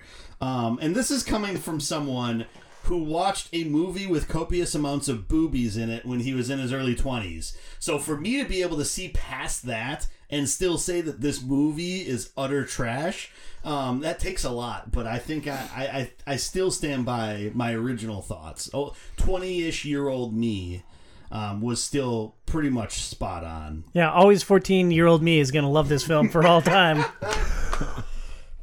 Casey, what stands out to you going back to House of the Dead? I just, after the credits, well, actually, I don't think I watched the credits, but like when the movie ended, I was expecting it to be like shot from an iPhone 3. That's the quality of this movie. I mean, it did have like a third of the budget of all of the movies that we've seen. Or most of the movies, because most of the movies had about the same like sort of range of budget. One of them was like super high budget. Tomb Raider was like huge budget, probably half of that for Angelina Jolie, but it was like over $100 million was the budget for Tomb Raider. Alone in the Dark was $20 million for context. Okay, yeah, this was 12, and it made money. It made $15 million total. So there you go. So it was a successful film. Good. I definitely, on this watch, I definitely laughed a lot more than I did when I watched it back in the day. I kind of was able to get into that kind of, for me and a bunch of my friends from high school. The classic example of it was we wanted to go see Spider-Man 2, but it was like all sold out. So we ended up going to Jason X instead. And it was like the most fun we ever had in a movie theater because, you know, we weren't expecting to see it, and we were just along for the ride with how stupid it was and poorly acted it was, and just laughing throughout the entire thing. And I actually kind of got into that mode this time, so I can see liking it from that perspective, but some of just the shoddiness of a lot of it still rang true as I was watching it as well. Well, one thing that wasn't shoddy... Liberty is the greatest character in American cinema. Liberty is awesome, and Liberty made this film for me. So it's basically Asian girl with pigtails that's wearing a red, white, and blue like spandex like suit, right? Mm-hmm. Basically, is the way to explain it. She is pretty. It's a funny character. I will give you that. Yeah, and she may or may not come up in the top 5 strengths and weaknesses of House of the Dead. Casey, the greatest strength of this film. Like, the greatest strength of this film is quite possibly the worst movie that I've ever seen. That's the strength of this film. I will say, I will agree with you guys where I did laugh at a few things, especially Liberty and the scene that you're going to be talking about later, Tom. Because, like, up until that point, she's kind of just one of these other dumb girls, and then it's like she just charges into action. The inner ninja that's inside of her comes out, and it's like, where in the world did that come from? Which shocked me not at all. Like, that would just happen randomly. A strength. This is a goofy zombie horror film on an island. Like, it's just a goofy thing, and like I love that. Burnsy, do you think this film took itself seriously? No. And so I think that is the only strength that I can really find, other than finding humor and watching how bad it is now. Well, what about like all those kids? Like, most of those kids deserve to die. Like, that's the strength of the film, right? A bunch of dumb rich kids like on an island for this massive rave. Like, if you like had a quota of needing to find strengths for this movie, yes, I will give you that you can add that to your list of strengths. Good. And Casey, what else have you got? Oh no, I was just gonna say, and this goes into my next point too. But like, I don't know if this film actually was trying to be goofy. I think it was they were trying to be serious with it, and it's so bad it ended up being goofy. It could be. I mean, that could be the case. Well, Burns, what did you think of the writing and the acting in House of the Dead? The writing was terrible. The acting was atrocious. I hated the super short, heavily pixelated like segments of the video game that they throw in for like 2 seconds. Those were all transitions. I love those. I thought it was like a dumbest thing ever. It was a weird homage to the source material. Like, there's no story in House of the Dead of the game, but like you see brief snapshots of the game interspersed beneath, and I'm like, oh, well, that ties it to what it's supposed to be. Yeah, no, but then what it is doesn't match any of that at all, so it just becomes even more jarring, I think, is what it is. I mean, there's also no characters in the game House of the Dead. Like, you're just looking at a screen and shooting zombies, so like, I appreciated having that tie to the source material. I guess, but what if they really wanted that to connect, they needed some of the either first person or like really over the shoulder third person, and have it set up like the shooting gallery like the actual video games would be a couple of times, and then I would say that it would maybe make sense. But they didn't even include anything like that to try to like really like pay homage to it with their actual the way they shot the film, which I think was definitely a weakness. I will also say the dollar store Matrix shot of like, you know, they pause the action and then will rotate around the character in that action scene, and they did it for each character at one point in the movie for like a 7-minute segment. Like, this is like the longest slow action scene I've ever seen in a movie. It was just way too cheesy and dumb. I disagree vehemently, Burns. I thought that was awesome. It gave each one of the characters a brief moment, and then this weird, wonky, silly thing with all these forgettable characters. There's this big fight with the zombies where they're being overrun, and all these like dumb people that don't know how to fight are suddenly killing all these zombies around them, and they each get this tiny little vignette that highlights like their character and like gives them a brief moment that this is Liberty and she matters. This is Simon. This is I literally can't remember another name off this cast. But I also thought that moment was great. Like, I am at the exact opposite end of the spectrum as you. I just think it just looked super cheesy. It looked bad. You know, and maybe that's why I'm saying it didn't seem like they're taking it seriously, because nobody in their right mind could think this looks awesome. They could. It did look awesome. Uwe Boll sure could. I think it's like, I got my sweet iPhone. What can I do next, guys? Oh, hold on. Stand still, and I'm just going to run around you real quick. What happens? Wait a minute. I need another shot of zombie people running through the woods up on this hill, which there's only one hill evidently on the island because it's the same GD hill, and they just show zombies for some reason running past this hill over and over again. Like, film's expensive, dude. So, Brenzy, what would you say, what is your opinion of Uwe Boll overall as a filmmaker? I mean, he is a crap filmmaker making crappy films. That is, I think, mostly all he is. I haven't seen his entire filmography, but I've seen bits and pieces of enough. that is the case. I mean, I don't think he was dealt a great hand. Like, he found a niche where he could make some money, and he leaned into it. And like, I have a lot of respect for him for making any kind of a profit off of these films. Like, thinking about the 2 decades that we've watched over the last 2 shows, with the exception of War Games, like, we are so far from where we started with video game movies. And the fact that he was handed a dozen of these to make in like 8 years, like, yeah, they're not great movies, but I applaud him for finding consistent work in this niche and not being a one-and-done director doing a crappy video game. Everybody that does quantity over quality, cheers to you. This is for you. I did think that the cast was terrible in this film. I thought that overall it was very, very silly, and while I enjoyed the ride, I thought that was a weakness of the film. One observation that I had, there were a bunch of topless chicks in this movie, yes. And that's the first time that we've seen any nudity in any of the video game movies that we've discussed. And I just thought it was interesting to think about, like, what is the psychology or the reasoning or the economics behind nudity in films? It's probably how he made profit. I mean, did anyone like I went to see a video game movie and there were boobs in it, dude. I mean, boobs. Resident Evil definitely like toes the line very closely at like 8 instances with Mila Jovovich, but never quite goes all that way.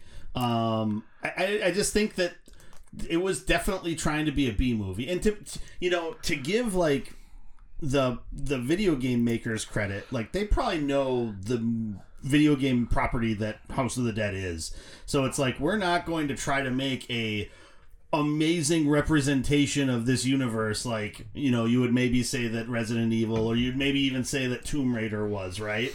Because most people don't really give a crap about it. They throw in a few quarters and play our game and then walk away from it. So I can understand then, well, what are we going to get to try to draw people into this? Boobs. Yeah, well, thankfully, Siskel and Ebert always had a comprehensive roundup of breasts in cinema. 2 nips way up. I think that's what they always say, right? Yeah, totally. Casey, you're excited to feel these nipples. I've seen that movie too. Casey, is this a film that you enjoy in 2023? No, and I think... Is it because you hate fun? I don't think this was fun. I'd seriously... I mean, if they were trying to make it cheesy and campy and whatever, fantastic. You know what you need for this film? Maybe I completely missed the point. But this was like... When Joey and I enjoyed Street Fighter, I felt like Street Fighter was trying to make it fun and like just goofy. And, no, they were trying to be very serious in Street Fighter. I completely disagree on this. So like, we're just in disagreement on the 2 movies, and I guess on what they were, and that's why Street Fighter ended up getting ranked a little bit higher possibly than it should have last year. But there's no chance this is going to happen to this movie. No way. This is not the worst movie that we watched in this go-round. Your final thoughts. This was the worst movie we watched in this go-round. Disagree vehemently. But I will not say that it's the worst movie we've watched for all of this. So, I don't work, so I can filibuster the ranking section. I got, like, all year, dude. I don't care. I don't sleep that much anyway. But I enjoyed this movie a lot more than I expected on this rewatch, but it is still hot garbage. Like, anybody trying to tell you that it is... anything better than hot garbage is the same type of person that would tell you that Daniel Craig is a terrible actor. So we'll leave it at that. I don't think I said he was a terrible actor. I think I said that he sucks. Potato. You put words in my mouth all the time, Tom. I'm going to put words in your mouth. No, it's a one-way street, man. It doesn't come back this way. I acknowledge freely that this is not a good film, but I really enjoyed the ride. I think it's worth watching as a note that the connection between games and movies exists. Like, it's a silly thing. I think what you guys need for this film is to sit down, have a couple drinks, turn on the Tom and Terry, and just like listen to all my snarky comments, and it would really lift up the experience for you. We should do that with Street Fighter then. All right, we'll go back to back. Street Fighter and House of the Dead. You're on, dude. From here, we move on to Tom Awesome's Top 5. It's time now for... the final countdown! Tom Awesome's Top 5 Countdown. 5, 4, 3, 2, 1.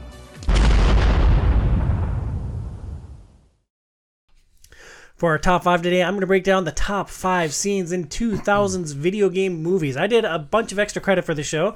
I mean, it's not like I work. I got some free time on my hands, so I wound up watching, I think, a dozen video game movies. We only watched 5 that we're talking about for the show, but I watched a bunch more just to see what the full spectrum was. And I pulled out a handful of the best moments. So, starting with number 5. Number 5. Meatloaf's vampire orgy in Blood Rain. Meatloaf is a vampire, and Blood Rain needs to get something from him. And like she walks into his abode, and he's just like surrounded by naked chicks. It's like, oh, okay. Uwe Boll. There we go. There you go. There you go.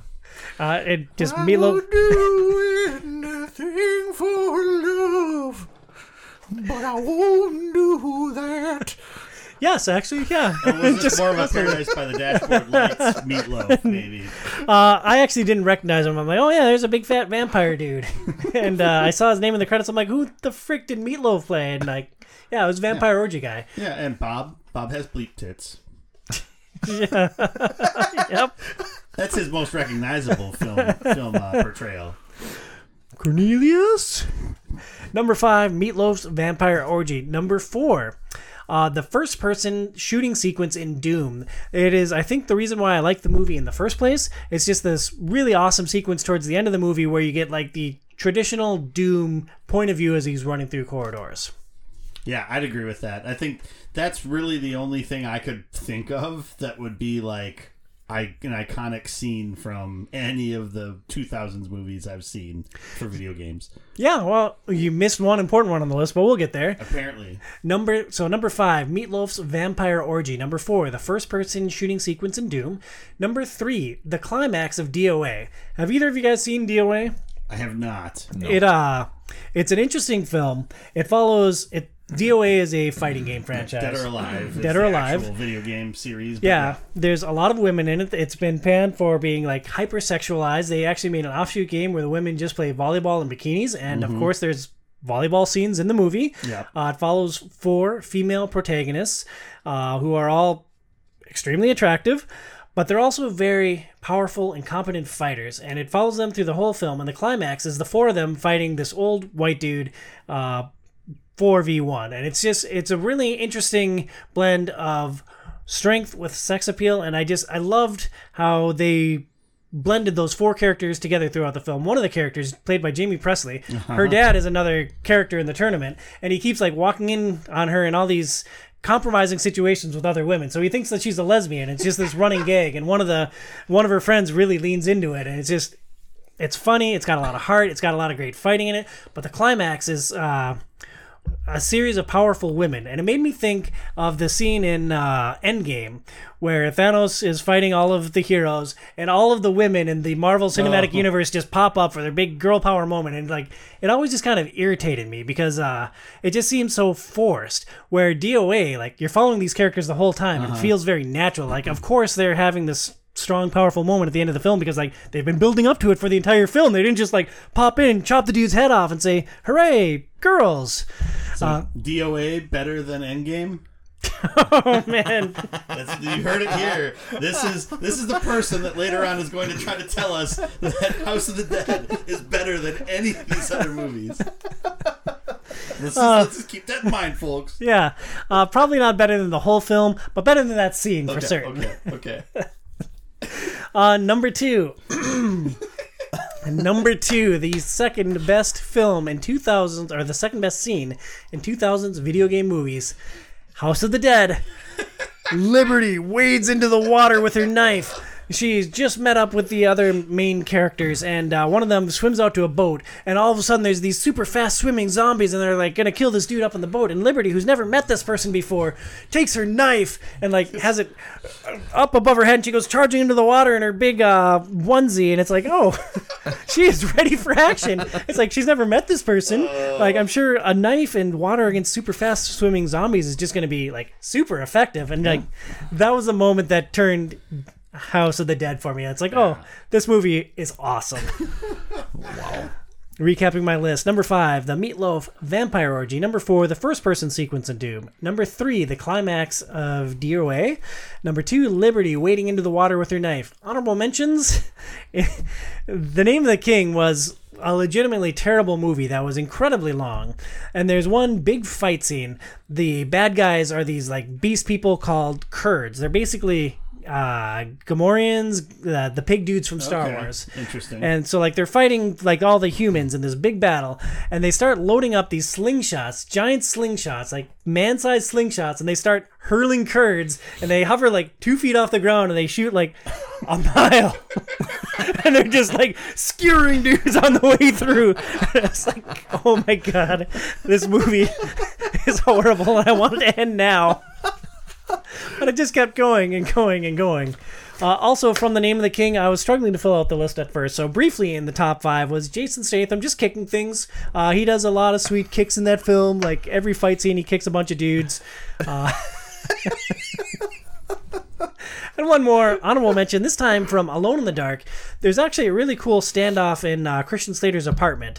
Like, he has been rivals with his government entity for most of the film, and like they come there to arrest him, and then they're all ambushed by these zombies and these creatures, and it's just a cool moment of them coming together and like everyone fighting against these zombies, and like this highly trained military unit struggles with 20 zombies that are just like running at them randomly from the dark. It's like, oh well, you guys should have maybe trained some at all. Well, they needed to die though so that Christian Slater could be alone in the dark. Oh yeah, good point. It all makes sense now. Plot armor. Yeah. Plot opposite of plot armor. It's like you have to be killed for the plot. Yeah. Plot Operation Human Shield. Sure. Yeah, all right. I couldn't come up with anything, so I can't knock you. Yeah. Appreciate it. Number 5, Meatloaf's Vampire Orgy. Number 4, the first-person sequence in Doom. Number 3, the climax of DOA. Number 2, Liberty and House of the Dead. The number 1 scene in video game movies. This comes from Far Cry. There is a scene. Far Cry mainly follows one ex-military dude who's now a boat captain and one hot reporter who is looking for her uncle who's trapped in this stronghold where they're making killer mutant soldiers. So the ex-military dude and the reporter are in this scene where they're being chased by all these military personnel. They drive a flaming Jeep off a cliff, plunge into the ocean. All right, so they're wet. All right, they're wet. It's cold. It's night. They find this cabin. They break in, and then there's just this most incredibly awkward and quickly escalating scene. They're in these wet clothes, so they have to strip down, right? So the chick is super modest and like wants him to turn around, and like she jumps under the covers, and like he takes off his clothes, and like he's like, in the military sometimes when it's really cold we have to share body heat. Do you mind if I come in? And so like he gets under the covers, and like there's a shot of him looking at her and a shot of her looking at him, and then like a couple more awkward things, and then he's like, well, it'd really be better if like we were together to conserve body heat. And she's like spooning? He's like, yeah, I guess you could call it that. And then 2 seconds later, they're making out. Of course. 2 seconds later, the scene is over. They're walking down the street in the daylight. And literally, the next thing he says, 10 seconds after the start of this awkward scene, so how was I last night? Wow. What a great movie. It was just jaw-dropping. It was just a hilarious moment. Far Cry is actually a pretty legitimate, 80s army movie. It was a fun ride. So you said top 5 scenes. You didn't say top 5 best scenes. These are just the top 5 scenes. The best scenes. So the top 5 scenes that came to Tom's mind. So then it makes sense in that context, and I think we're good. Burns, your words are hurtful. Oh, so what's the top 5 scenes that came to your mind across these films, Burns? I don't know. They were so unmemorable that I couldn't really think of many, other than the first person sequence in Doom was legitimately pretty great. And Liberty. And I remembered the Mila Jovovich wall running, kicking the dog in the head type of thing. That was the only other thing that stood out to me out of everything, I would say. I thought when I was reading through this and which ones you had on there, the one that actually came to my mind was Angelina Jolie in the acrobatic scene the in the pajama mansion. fight scene. Yeah, that was the only one that popped into my mind, and that we kind of talked about that earlier, and how that's a pretty good. For scene. some reason, the most memorable scene of that movie is Daniel Craig dying and undying over and over. Even though it only really happens once in the movie, I just remember it being like on repeat for some reason. So Why? I don't know. If it's, Okay. I don't know if it's like if I watched some stupid like YouTube video where they did that for some reason. I don't know, but I don't know. That's the only. Did he actually die in that film? Well, because he died and then she reverses time and she brings him back, dies, yeah. right? Yeah. She grabs a knife and twists it. Yeah. and Well, those were the top 5 iconic scenes in 2000s video game movies. Burns. I think she could have done a better job when she twisted that knife around too. It like hits him like in the upper shoulder, like definitely not like a mortal wound or anything like that. I don't know. She should have been better. She's supposed to like get out a laser pointer and like, all right, this is where it's going. just tilt it a little bit more like chest level. I don't know. She had all the time in the world because it didn't stop until she let go. So She should have just like moved him, I guess, not the knife. Maybe she should have just like grabbed him, dragged him into it. stuck him right in the front of it. Perfect. Next up, we are going to discuss Doom, released in 2005. Oh man, I should have practiced this one. Directed by Andrzej Bartkowiak. Close enough. I think it's usually just Andre. Andrzej Probably Bart Koviak. Bartkowiak. Thank you to my friends who know how to read. Primarily a cinematic. Cinematic hour. I'll just draw pictures for the rest of the podcast. Burns, you got hosting duties, so He's primarily a cinematographer. See, I can't even say it. yeah, it's hard, right? See, I made you feel better. Yeah, dude has 11 directing credits. He has 41 cinematographer credits. His debut film was Romeo Must Die in I think 2000. It's Romeo Must Die. All right. Just kidding. He also did the timeless classic The Legend of Chun-Li. This film stars Carl Urban as John Grimm. He has 53 acting credits, including Hercules and Xena, Ghost Ship, Dread, and the Sea Beast. That covers pretty much everything, right? Star Wars. Or Star Trek, excuse me. Star Trek. He's Bones in the new Star Trek movies. And then he's No, I got all the big ones, yeah. He's the Butcher Butcher and the Boys. in The Boys. I thought it was a pretty funny joke. Yeah, of course, he was in The Lord of the Rings, too. Yeah, a lot of stuff. He was in The Lord of the Rings? Yeah, he was one of the horse dudes. He was one of the prominent horse One of dudes. the Rohirrim. He was a centaur? Not literal horse hyphen dude. Not Eowyn, but like, is it Eowyn's brother, Eomer? Eomer. Eomer? Yeah. Yeah, no, he's a real prominent writer of Rohan. Got it. Rosamund Pike as Samantha Grimm. She has 60 credits, including Foyle's War, Die Another Day. She was a Bond girl. The Big Year, The World's End, Jack Reacher, and Wheel of Time. And also Gone Girl? If you've seen that movie, right? Isn't that Gone Girl? Yeah. The one with Ben Affleck? Ben Affleck. Yeah. That's Yeah. I couldn't think That's of Ben probably, even though that might not have showed up in like the top 4, like that's probably her most recognizable. I mean, that was her biggest starring role, I would say. She's like creepy in that movie. Yeah? Yeah. Oh. This is a good movie. I would highly recommend that. Gone Girl. Don't watch it with the kids, though. That's- Yeah, I don't really watch a lot of movies with them that aren't animated. Also featuring Dwayne Johnson as Sarge with 100 acting credits, including WWE SmackDown, Jumanji, and The Mummy Returns. So that's a question. Would Jumanji, the new Jumanji movies, would those qualify as video game movies? I mean, Jumanji is a board game. But in the... Because have you seen the new ones? Because the new ones, it's a video game in that. Yeah, I guess I have about a year to figure that out. Okay. Because that... I mean, yeah. I don't know. Well, yeah. Yeah. We'll think. Hey, thanks for complicating things, Burns. Yeah, totally. Yeah. Just something to think about there, huh? In Doom, Space Marines are sent to investigate strange events at a research facility on Mars, but find themselves at the mercy of genetically enhanced killing machines.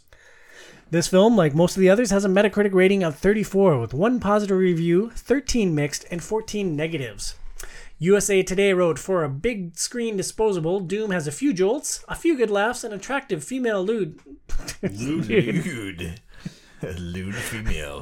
female lead to whom you want to say, what's a nice girl like you doing on a Mars like this? Entertainment Weekly. By hewing close to James Cameron's Aliens playbook, Doom manages to escape the game-to-movie curse that afflicted Resident Evil, House of the Dead, and, well, every other movie based on a game. New York Post, basically a deadly dull rehash of Resident Evil, which in turn was a third-generation clone of Aliens. I don't see that at all, but... Yeah, reviewer that was paid for their words. Burns a year history with Doom.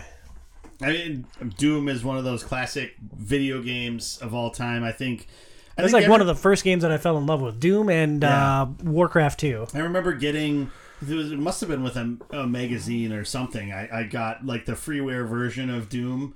You know, when they gave you the first chapter of the game, which was like still 15 levels. It was really all you really needed, and then you could like enter a code online to buy the other two kind of thing. Wolfenstein 3D is still like what I always preferred, but Doom, you know, definitely is a classic and the progenitor of a genre with first-person shooters and everything like that. I actually don't think I'd ever seen this full movie before. I'd seen scenes from it before, but I actually don't think I'd ever actually watched all of Doom. So this was the only one out of these 5 movies that I hadn't watched before. Yeah, very similar. I've seen, I think, the last 30 minutes of it. So I saw like the where it switches to first person and then goes back. Yeah. I saw all that, and I remember when I rewatched it, I'm like, oh yeah, I've seen all this again. But I have no experience playing any of the Doom games. You didn't play the games? Like, they were all over our high school, dude. I remember playing it in the wood shop. Yeah, never played it. What? I know. Yeah. Should we like go stop the show and like go fire up the Xbox right now? And he's never played video games, so I don't know why you're surprised, Tom. I mean, that's a funny joke and all, but Doom, dude. I know. I've never played Doom, like any of them. Wild, right? Tom is like just dumbfounded. Yeah, he's stunlocked like a guy who hasn't seen like 1,000 movies that he should see. Shocked that the guy hasn't played Doom. Yeah. I mean, come on, Blade Runner's all fun and fine and great and everything, and I'll watch it eventually. But you haven't played Doom? I'd say I'm right at that side of the equation. I am truly flabbergasted. Like, truly. I love the game. Played it everywhere, forever. I watched the movie within years of it coming out. I actually enjoyed it. I'm like, oh, it's a good video game movie. And so I bought it, and then I didn't watch it again for 15 years until we were doing the show. That's funny. Yeah, and watching it again, what stands out to me, it's not terrible. It's very alien. Like, I caught that in a couple of the different review snippets. Like, they're running around these corridors in space with a big name cast. All right. Yeah. Cool. I definitely picked up on the Aliens vibes, too. That was, like, one of the first things I thought of when, you know, you have the scene where they're all waiting to go on shore leave or whatever, and then it's like, nope, it's canceled, The Rock says. And then they're like, all right, let's strap on and let's get out there. That's not exactly what he said. Maybe a different movie. But he said something like that. Close enough. Yeah, I absolutely agree. And I remember as I was watching it thinking, like, it's specifically like the corridor scenes when they're going through and they're like, yeah, kind of like scanning with their weapons. They don't have the hand scanner like making the noise and everything, but I'm like, could be easily an Alien movie. And then that was before I saw the critics compare it to Aliens, and then Tom compared it to Aliens. So yeah, everybody is obviously on the same page with that one. Yeah, and I think like in today's age, like as far as where Rock is now in his career, I think that if this script came out now, he would probably turn it down. I don't know. I mean, it wasn't that long ago he made that dumb movie with the semis. Dumb movie with the semis. It was like an action film where he and a young semi driver had to drive semis to do something. I swear to God, it's a Rock film. I saw it in the theater and it was terrible. I have no idea what you're talking about. You sure that was The Rock and it wasn't Sylvester Stallone and it wasn't over the top and he was actually doing arm wrestling with people a lot? Yeah, pretty sure. Okay. I'm just curious. Talk amongst yourselves. I'm looking up The Rock's IMDb to figure out what the heck you're talking about. somewhere between 2008 and today. One thing I will say about this that also struck me is I thought the graphics were super solid. I think this was one of the better examples of, especially with all of the CGI-esque creatures that they had.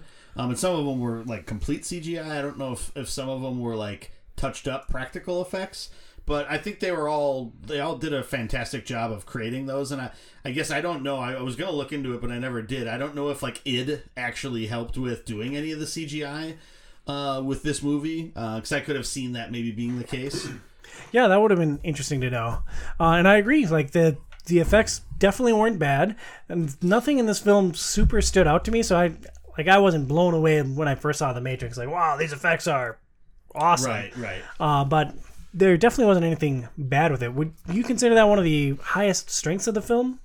I think that's up there. I also, like, the biggest thing I walked away from this, and I was already like a Carl Urban fan to some extent, but I don't know. I just really enjoy like him in these types of movies. I think he has like the right kind of charisma that matches up to doing things like this. I really need to see Dredd now. That's like a movie I haven't seen yet that I've heard a lot of people say that is like the best like Dredd, like Judge Dredd movie. And so I really want to check that out now too. But I thought he was a really good aspect of this movie. Oh man, we'll have to do a Dredd show. That would be great. Any luck there, Mr. Google? No, nothing. No, I'm only on G.I. Joe Retaliation in 2013. Oh, that was what it was. Still scanning. He was in Transformers. Was he with Optimus Prime? Is that the semi you're talking about? Nope, not the semi I was talking about. Rock has the touch. Bum, bum. Rock has the power. Doom was a very masculine franchise, and so I thought it was interesting that Rosamund Pike had such a heavy focus in this film. I lovingly called her Dr. Boobs because like her shirt was incredibly skin tight, and like, yeah, she looks like just like any scientist that I've ever seen walking around on planet Earth. She's like that in a lot of movies. I should watch more Rosamund Pike films. You should, like, especially in that time frame. What's the Tom Cruise movie that she's in? And she's like Mission Impossible? No, Minority Report? Jack Reacher. Oh yeah, she's in the very first Jack Reacher, and like it's the same thing. Like she's a lawyer, and she's like just walking around with like this tight shirt with like it's like, hey, gotta win the cases somehow. Gotta flaunt them. I thought she was good. It was a pretty good cast. I loved the first-person sequence. I mentioned it in my top 5. That was a major selling point in this film and one of the reasons that I originally wanted to own it.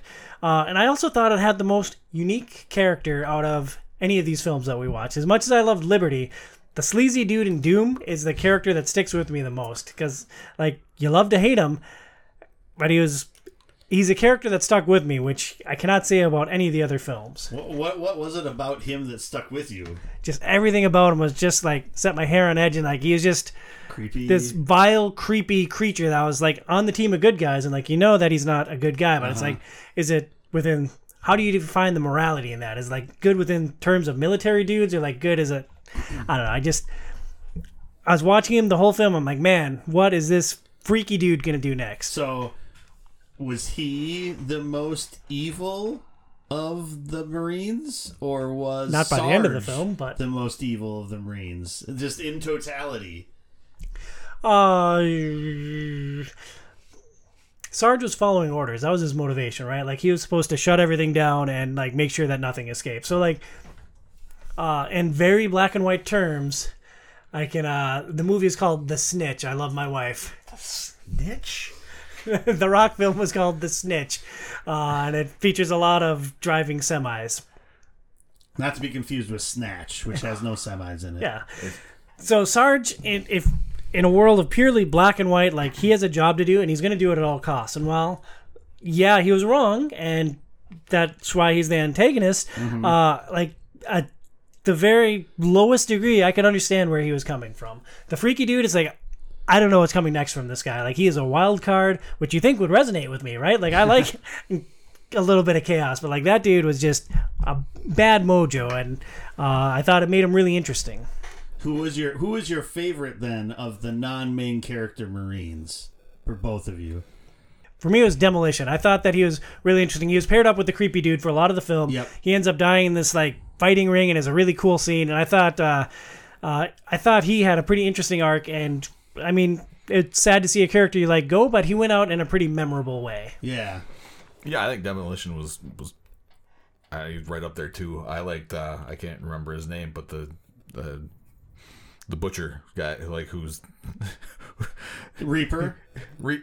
Yeah, is that his name? Like I can't even think of the actor's name who we just talked about before, who plays Bill Butcher. Yeah, and, Carl Urban. Yes. Yeah. So yes, his character would be my other. No, I said non-main character. Non-main character Marine. I guess. I like the main protagonist. I don't understand the question. I thought you were talking about basically anybody other than the Rock. Yeah, and Rosamund non-main Pike. character Marine. So, like the supporting Marines. Than the guy Tom said. Okay. It was cool because that scene in the pit was really cool, and I thought he was maybe going to pull it out at one point. I think the most interesting one to me was Goat. Which one is Goat? So Goat was the super religious guy that swore, then cut like a cross into his arm. Oh yeah, that was good. And then like he Turned died, into a zombie. and then turned, but like had the cognizance to know that he was turning, and like offed himself in a pretty dramatic and kind of gruesome way. But I just thought that was a really kind of neat aspect of having this character sort of still being the character even moving forward, and how that connects to what was causing these things to mutate supposedly, I think was also interesting, seeing as how he was supposedly religious and Christian and all that stuff. I thought that was neat.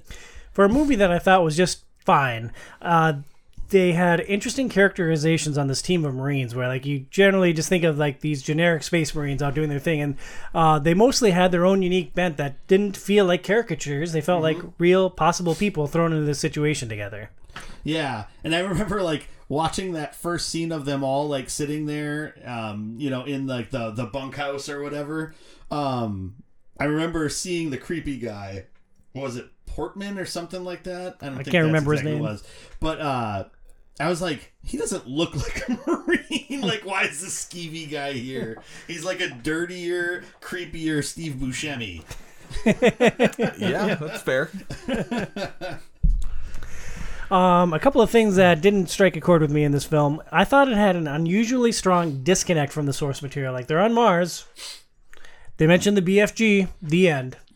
There's all of your Doom experience and the first-person sequence towards the end of the movie. Yeah, like no demons at all. Well, so the fact that they were mutants, though they tried to like throw like a little bit of a bone, because like the mutation, like so the serum that was causing them to mutate, if the person was like right and just, then it would give them superpowers and make them like a super soldier. But if they weren't, if they had any sort of like evil or anything within them, then it would turn them into a mutant, which is kind of like almost leading to like the demon sort of idea. So I can see maybe how that could be construed that way. But yes, it's, nothing that's like opening the doors to hell, like, which is kind of sort of predominantly Doom, what that is. So I think they did miss a little bit on that.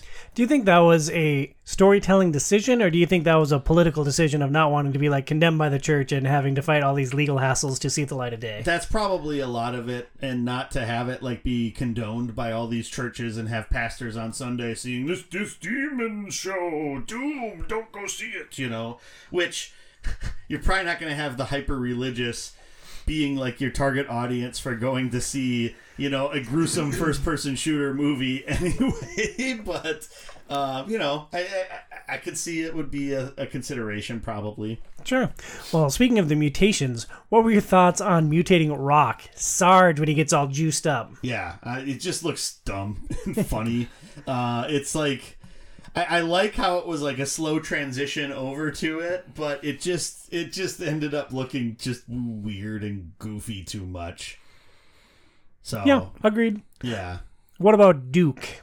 So, like Duke, I liked Duke as a character. He originally thinks that Sam, the Dr. Boobs, as you put her, was like an ex-wife of Reaper's, but found out that it was his sister, and so he was like just down for that, which I thought was fun and interesting. But he's a terrible Marine. Like, he's there like in the medical bay with her, and all this stuff's going on, and he's not radioing to anybody to let them know, oh hey, remember that guy that tried to attack us and then he died and now he's disappeared? Like, I'm not gonna report that. Sarge comes back and says, what the hell happened here? And it's just like, oh yeah, that guy ran away. You know, Sarge comes back later, there's like a demon in the door, and the other guy's dead. It's just like, oh yeah, let us catch you up on all this stuff that's happened when we could have just radioed you and told you, like we probably should have. It's just like, do your job, man.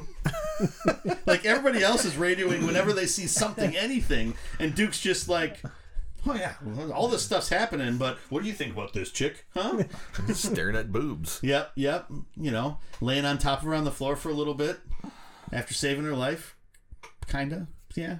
Well, no, he was mostly running for his life. Yeah, she saved him. Ended up on top of her, but yeah. Yeah, she's the hero. Yeah. Yep. Bernsey, is this a film that you enjoy in 2023? I actually enjoyed it a lot. Lots of the acting and the Space Marines and the interactions of them, I think, was fun to follow. So I don't know. I think it was admirable. Like, I think it did a good job of being like an Aliens-like experience. So Pat, you should check it out, even if you've never played Doom. I bet you Doom's probably out on the Wii, right? So definitely. Yeah. Pat's played it. So you should definitely check out Doom, I think. Yeah. It scratched that itch for you. Yeah.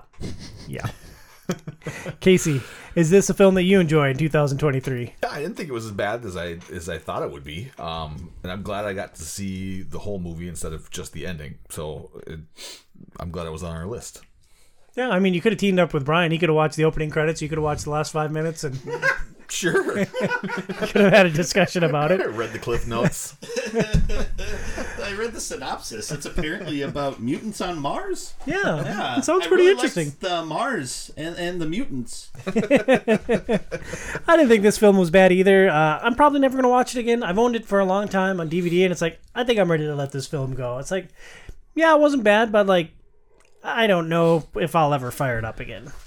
I could see myself watching it again if I was in the right mindset or wanted to try to see that. I mean, it was the most accessible of all of them to watch because it was actually on Prime for free. So if you have Prime, like, you could actually watch it. Whereas all the other ones, it seemed like you had to, you know, find some other means to try to track things down. So you could have borrowed my copy. I own it. Yeah, but it was free on Prime. It was easy. Yeah, but I could have been like, boop. Yeah. Here you go. Then I'd have to, like, connect my DVD player to my TV. Oh, I didn't offer it to you, dude. Or I think what's going on with your eye? Do you have pink eye? No, it's very something's itchy. in it. Yeah. Do you want Joey to spit in it? Would that help? No, I think it started yesterday when we were. Yep, definitely pink eye. No, we were doing the Logan doing venison, like making like hamburger and stuff up at deer camp, and I'm pretty sure I touched something in my eye, and it's just been irritated ever since. E. coli in your eye? Yeah. E. coli. Oh. Yes, I got chronic wasting disease in my eye. CWD. Yeah. Speaking of things that'll kill you if you consume them too frequently, Max Payne. Max Payne, the most recent of these films, released in 2008. It was directed by John Moore. He has 8 directing credits: Behind Enemy Lines, Flight of the Phoenix, and A Good Day to Die Hard. I haven't seen any of those films. I gotta look it up now. Behind Enemy Lines is a fantastic movie. Yeah, that's Owen Wilson in like a serious action role, right? Yeah. Yep, that's a good movie. And I don't think I've seen A Good Day to Die Hard. I would have assumed that you had, given your penchant for movies and for action. And I've seen all the other Die Hard movies, but I don't think I've seen that one. It was written by Bo Thorne and Sam Lake. Thorne, it's his only writing credit. That's a great sign. And Sam Lake is actually a very important person with Remedy. Yep. Remedy, who makes Max Payne and a number of games. He wrote the original Max Payne game, and I think Max Payne 2. He was the creative director for Control, one of my absolute favorite games, and he was the director for Alan Wake 2, which is a contender for Game of the Year this year. Yeah, he's been one of the main head honchos of Remedy Entertainment since it started. So yeah, and it makes sense that I could kind of tell from watching this movie that it was similar to Wing Commander, that someone who had a strong tie to the source material was a part of making the movie pretty closely. And I will go back to that. You should never watch A Good Day to Die Hard. It is an abomination. It's terrible. All right. It is the fifth and final Die Hard movie, and it is not worth it. It very clearly felt like it was something that was supposed to be some other action movie, and it just wasn't good enough. So they're like, all right, let's wedge John McClane into this somehow. There we go. So it was pretty terrible. I was disappointed.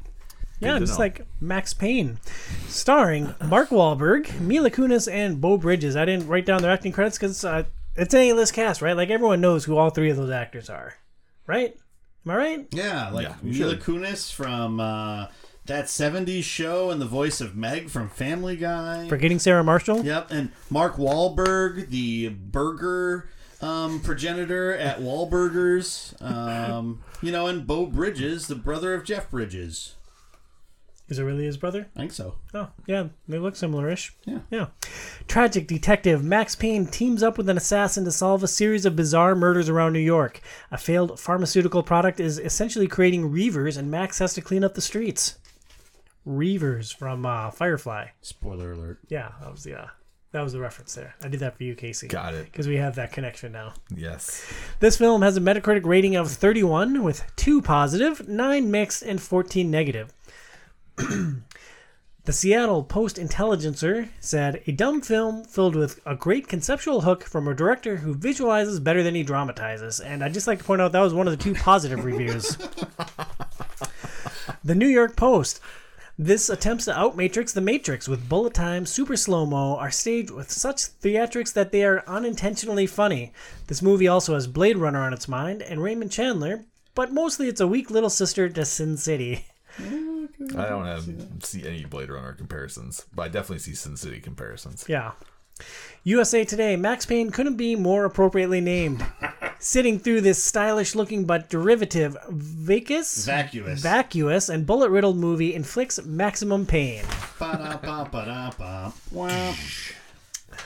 I had never played a Max Payne game. I'd never watched a movie. Casey, same boat? Same boat. No history with either. Yeah, I played the first game for sure when it came out on PlayStation 2. But other than the bullet time stuff and basic background of the character, I don't remember much about the moment-to-moment gameplay, other than that there was a decent amount of gunplay and stuff like that. So there's bullet time stuff in the game? Oh, yes. That's the big hook. That is like that. Okay. That is like quintessentially what that video game was. So that's why they did it. That's why they did it, and so that's like you had to do it. Which is, if somebody didn't really know that from the video game, I could see why you'd think that was just thrown in there. And it probably was thrown into the video game after the Matrix came out and was like, that's super cool. Let's make that a huge element of the video game. So yeah, that is why it was included. That makes more sense now, for sure. What stands out viewing this film for the first time for Casey and me, and for the first time in a long time for Bernsey? I thought there were some cool noir shots. Like, there were a couple of cinematographic... There were a couple of shots that were really good. I'm going to stop with fancy words. Casey. I was shocked by the cast. Like, there were a lot of people in here, besides like Chris O'Donnell just all of a sudden shows up out of nowhere, and I forget her name, but she's one of the Bond girls. Olga Kurylenko? Yeah. Yep. I'm like, hey, I know her. It was like, just more and more people kept showing up. I'm like, holy crap, there are just a ton of people in this. And she's been in another video game franchise movie. Any guesses or remembrances as to what that is? Not one that we've watched, but... So not a sequel of Resident Evil. Correct, no. Well, she maybe was in one of those too, but she was in the Hitman movie. Oh, yeah, I wouldn't have gotten that with 100 guesses. 2013, I think, or something like that. So. Good, we can watch it next year. Yeah, we could. Yeah, my man Fassbender. I don't think, if I remember I've correctly. seen it. It's not that bad. Yeah. Oh, awesome.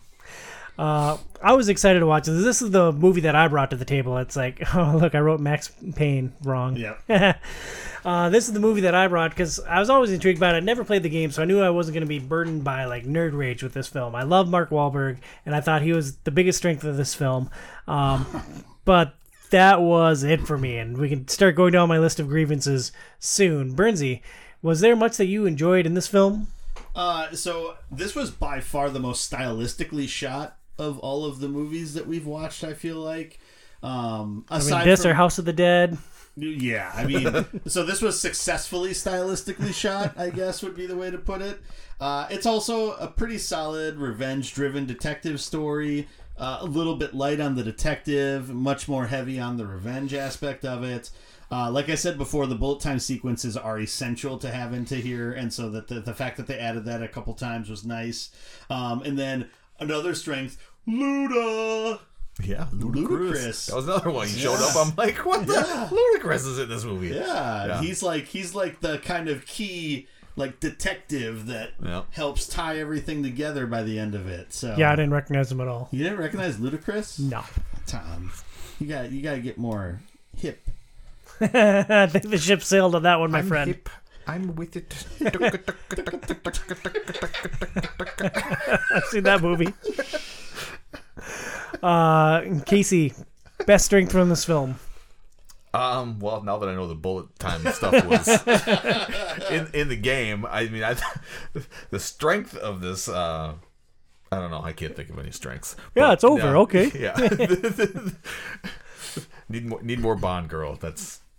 Yeah, you needed more Olga. She was the strength of this movie. She was in and out in a moment. Bernsey, your thoughts on Mila Kunis, an actress that I enjoy. What do you think of her role in Max Payne? Yeah, I mean, so fresh off of that 70s show at this point in time, it seems like this was maybe her first sort of foray into dramatic performance. I didn't double check that on IMDb to make sure, but it felt like it because she was not ready to play anything like this super tough gangster chick. Yeah, I guess, right, would be what she would be. Yeah, I don't know. Other than the fact that it seemed like she did speak pretty flawless Russian, other than that, it didn't really seem like she fit as that character. Yeah, I thought her as an action star was definitely a weakness. The basic premise of drugs are bad, it's like, okay, is that what we're hanging this movie on? Drugs are bad. Unless you're Max Payne, then drugs are good. Okay.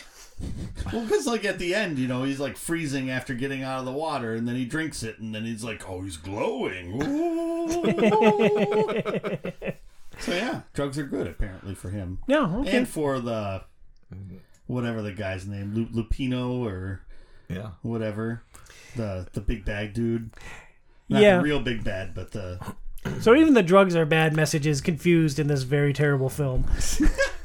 Apparently. And the big bad, they tried to hide who it was, but it was very apparent from, the beginning of the film. The first time they're on screen, I'm like, it's him. Oh, yeah. No, 1,000%. I did think they tried to make it seem like...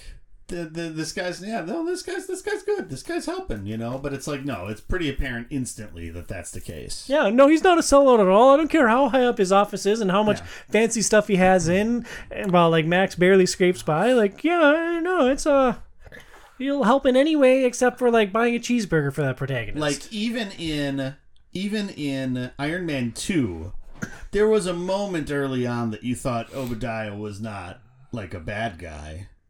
That was in Iron Man 2. Yeah, that was Iron Man 2, not Iron Man 1. Yeah. But I mean, it became fairly apparent pretty quickly that he was going to be the adversary. Actually, no, that's 1. Was it 1? Yep. Yeah, because he comes back from... Yep. Yeah. Yeah. Because 2 was Whiplash. Yep. Yeah. We have the same brain, my friend. Yeah. What does that say about you, Birdsey? Whiplash ruined the Grand Prix there almost as bad as Las Vegas ruined their Grand Prix. Oh. Topical humor for you all. Casey, was this a film that you enjoyed in 2023? Not really. I mean, it wasn't good, unfortunately. I wanted it to be good. For all the people that were in it should have been good, but... It's funny, everything I've said about this film has been negative, but the initial impression that I wrote down after watching the film was, yes, it's a bad movie. It is a bad film, but overall I enjoyed the ride. So there were some cool shots, and just watching Max do his thing, it's all right, well, I guess I don't need that 90 minutes of my life back. It was fun to watch, but it did get a little long. And all of these, every single one of these movies, I think, except for House of the Dead, were an hour and 40 minutes long. And this felt long by the end of it. You say that, and it's funny because I was watching it on just like some bootleg site that I found it on, and the first stream that I found, for some reason, said it was 3 hours and 42 minutes long. And I'm like, what in the world? And thankfully it was kind of glitchy, so I don't know, like what, if it would have taken that long, if I'd have kept watching it probably would have. So I found another one, and it was like an hour and 42. Yeah. And it was like, okay, thank God. I can't even imagine. So where does it end up on the scrolling test, Casey? Like, it's 11:47 on a Friday night. The kids are asleep. You're scrolling through the channels. It's like Tomb Raider, House of the Dead, Street Fighter, and then you come to Max Payne. I'm definitely skipping Max Payne and going to one of the other ones, or I'm going to watch something on the Discovery Channel instead. Okay. Yeah. So I have a hypothesis that I need to weigh out here, okay? So I'm going to say, in the hotness scale, you're going to put Angelina Jolie first, Mila Jovovich second, Mila Kunis third then. Because it seems like the movies that he stops on more often, he's got you figured out, dude. Yeah. Interesting. I mean, I don't Apparently think Asian chicks do nothing for but him. maybe subconsciously it is. Oh, man. Yeah, that's probably right. There you go. Where's Doom fit into that then? Would you stop on Doom less often than Tomb Raider, but more often than Resident Evil? No, I gotta hope Jack Reacher's on so I can get my... Because Jack Reacher's a much better movie than Doom, and it has the same hotness in it. So more into lawyers than scientists. We got it. Okay. Yeah. We figured him out. And Bernsey? So this is the movie out of all of these that's probably stayed like as true to the source material as possible, at least as far as I can remember anyway. Except for the fact that it doesn't have nearly as much action as the game does in the first half. But that was probably actually a detriment to it. Kind of like how like the Zack Snyder Watchmen movie. If you're not a fan of like the Watchmen graphic novel, like he's like way too like true to the graphic novel in that. I think this is kind of the same type of thing where they try to make it too much like the video game and forget that they're trying to make an entertaining movie. I will say, like, when he finally takes the drugs and like comes out, and that action sequence after that, I was like, yeah, now we're talking. Because everything I kind of building up to that was just really slow, and then it just like unleashed, and it was it's like, all right, that's cool. The first half of the movie, there's like so little action, if any, and then all of a sudden it's just like, oh hey, he finally is starting to get the answers that he wants, and then nonstop action from here on out, kind of, you know. So it was interesting, a little imbalanced in that from that perspective, but for me, it's goodbye forever Max Payne, because like I don't imagine that I can play the games. I would be interested in playing the original Max Payne as a piece of like video game history, but I don't know if I can find it anywhere, and if not, like sayonara, Max. It's one of those that's so like it's such like a fan favorite. At some point, there will be some remaster of it or remake of it. I would guarantee, especially with as well as Remedy's doing right now. You know, with, Control popping off like it did and Alan Wake 2 being as popular as it is, I could see them jumping back to their roots. The only thing is it's a little tricky because I think Rockstar published Max Payne, and so there's some trickiness as to who owns the IP for it or not. So that would be the only kind of hang up there, but I could see it coming back at some point in some way. I mean, that'd be nice. It's a 20-year-old game, like... Lots of worse games have been remade. That is true.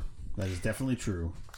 Well, that is our discussion on the 5 video game movies that we've watched. Now we're going to spend the next 40-ish minutes ranking all the video game movies that we've watched over the last 3 shows. It's important to keep it in that time frame so that this show can also go up on YouTube. I don't think it's going to take that long. Awesome. So here are where our rankings stand going into this. The 80s and 90s video game movies ranked from 1 to 9 are number 1, War Games. Number 2, Super Mario. Number 3, Wing Commander. Number 4, The Last Starfighter. Number 5, Street Fighter. Number 6, Mortal Kombat. Number 7, Double Dragon. Number 8, Tron. And number 9, Mortal Kombat Annihilation. So the movies that we're going to add to that list are, in chronological order, are Tomb Raider, Resident Evil, House of the Dead, Doom, and Max Payne. So one question. Does the previous list have to stay in the exact order that it was? Oh yeah, they're locked in for all time. Okay, friends. I just wanted to make sure that we had that set so that there couldn't be some shenanigans where something gets elevated or dropped. No, there will be no bargaining with Street Fighter. Street Fighter is forever locked in between the last Starfighter and Mortal Kombat. That's fine. So let's start by picking the worst of the movies that we watched in this year. And to me, it's clear. And then where it fits in that list of the previous games.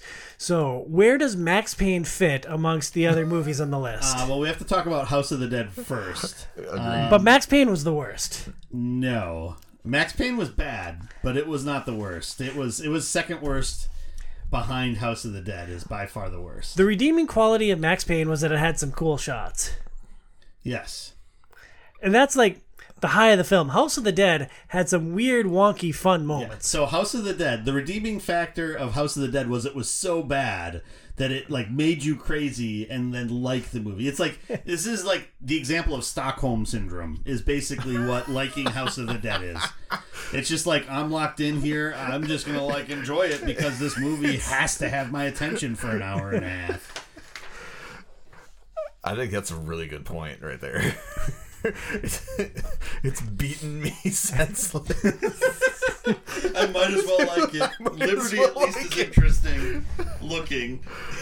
Oh yeah, she was interesting acting. $1,000,000%. No, I meant like just the aesthetic is wonky. If that was anything other than like an Asian girl with pigtails in a spandex American flag onesie, like she wouldn't have been nearly as interesting. So it was like the character design ended up putting that character over the edge. You also have the super fast swimming zombies. There's the harbor master who's chasing the smuggler out to sea and ends up trying to save all the kids on the island. Like there's a lot of good stuff in that film. You're not going to convince us, Tom. I know, but I'm trying so hard. It was a valiant effort. All right, so you guys are wrong. Let it be stated. House of the Dead is not the worst film that we watched, but 2 versus 1. So we slide it right above Street Fighter then, in between Street Fighter and The Last Starfighter? No. So let's start with how this needs to be. Mortal Kombat Annihilation is definitely number 14. Agreed. Even though I've said House of the Dead is the worst movie of all time, comparing it to Mortal Kombat Annihilation, that is not the case. Yep, I did the same thing. I was like... At least House of the Dead was a finished movie. Like, it was a bad movie. That was exactly my point when I was doing this. Is like, Mortal Kombat Annihilation was so bad, even they didn't want to finish it. That's how bad it was. Let's just shove it out. They'll still go. And I'm going to pull the executive card here. I am not putting House of the Dead below Tron. I am not putting House of the Dead below Tron. It's hard because Tron is definitely much more iconic, much more well-known. It actually spawned sequels that were better than it. I mean, we haven't watched the House of the Dead sequels. Maybe House of the Dead has too. I'm pretty sure I've seen House of the Dead 2, and it is like equally as bad.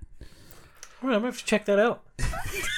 Doesn't have liberty. Oh, yeah, she died. Yeah, she died. Spoiler. Sorry, guys. She could come back as a zombie. She could. Evidently, somehow Rain comes back, according to Tom, which I don't remember. I've seen a lot of the other Resident Evil movies, and I don't remember her in any of those movies.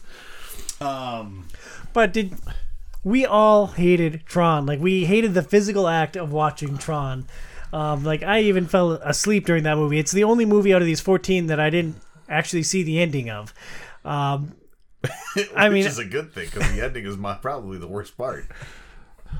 So I, in all seriousness, I believe that House of the Dead belongs above Tron. I don't want to put it above Double Dragon, so I think this is where it lives. I think, I believe that Tron should be number 13, and that, well, I think that Max Payne should be next, but House of the Dead should be 12. I can go with that.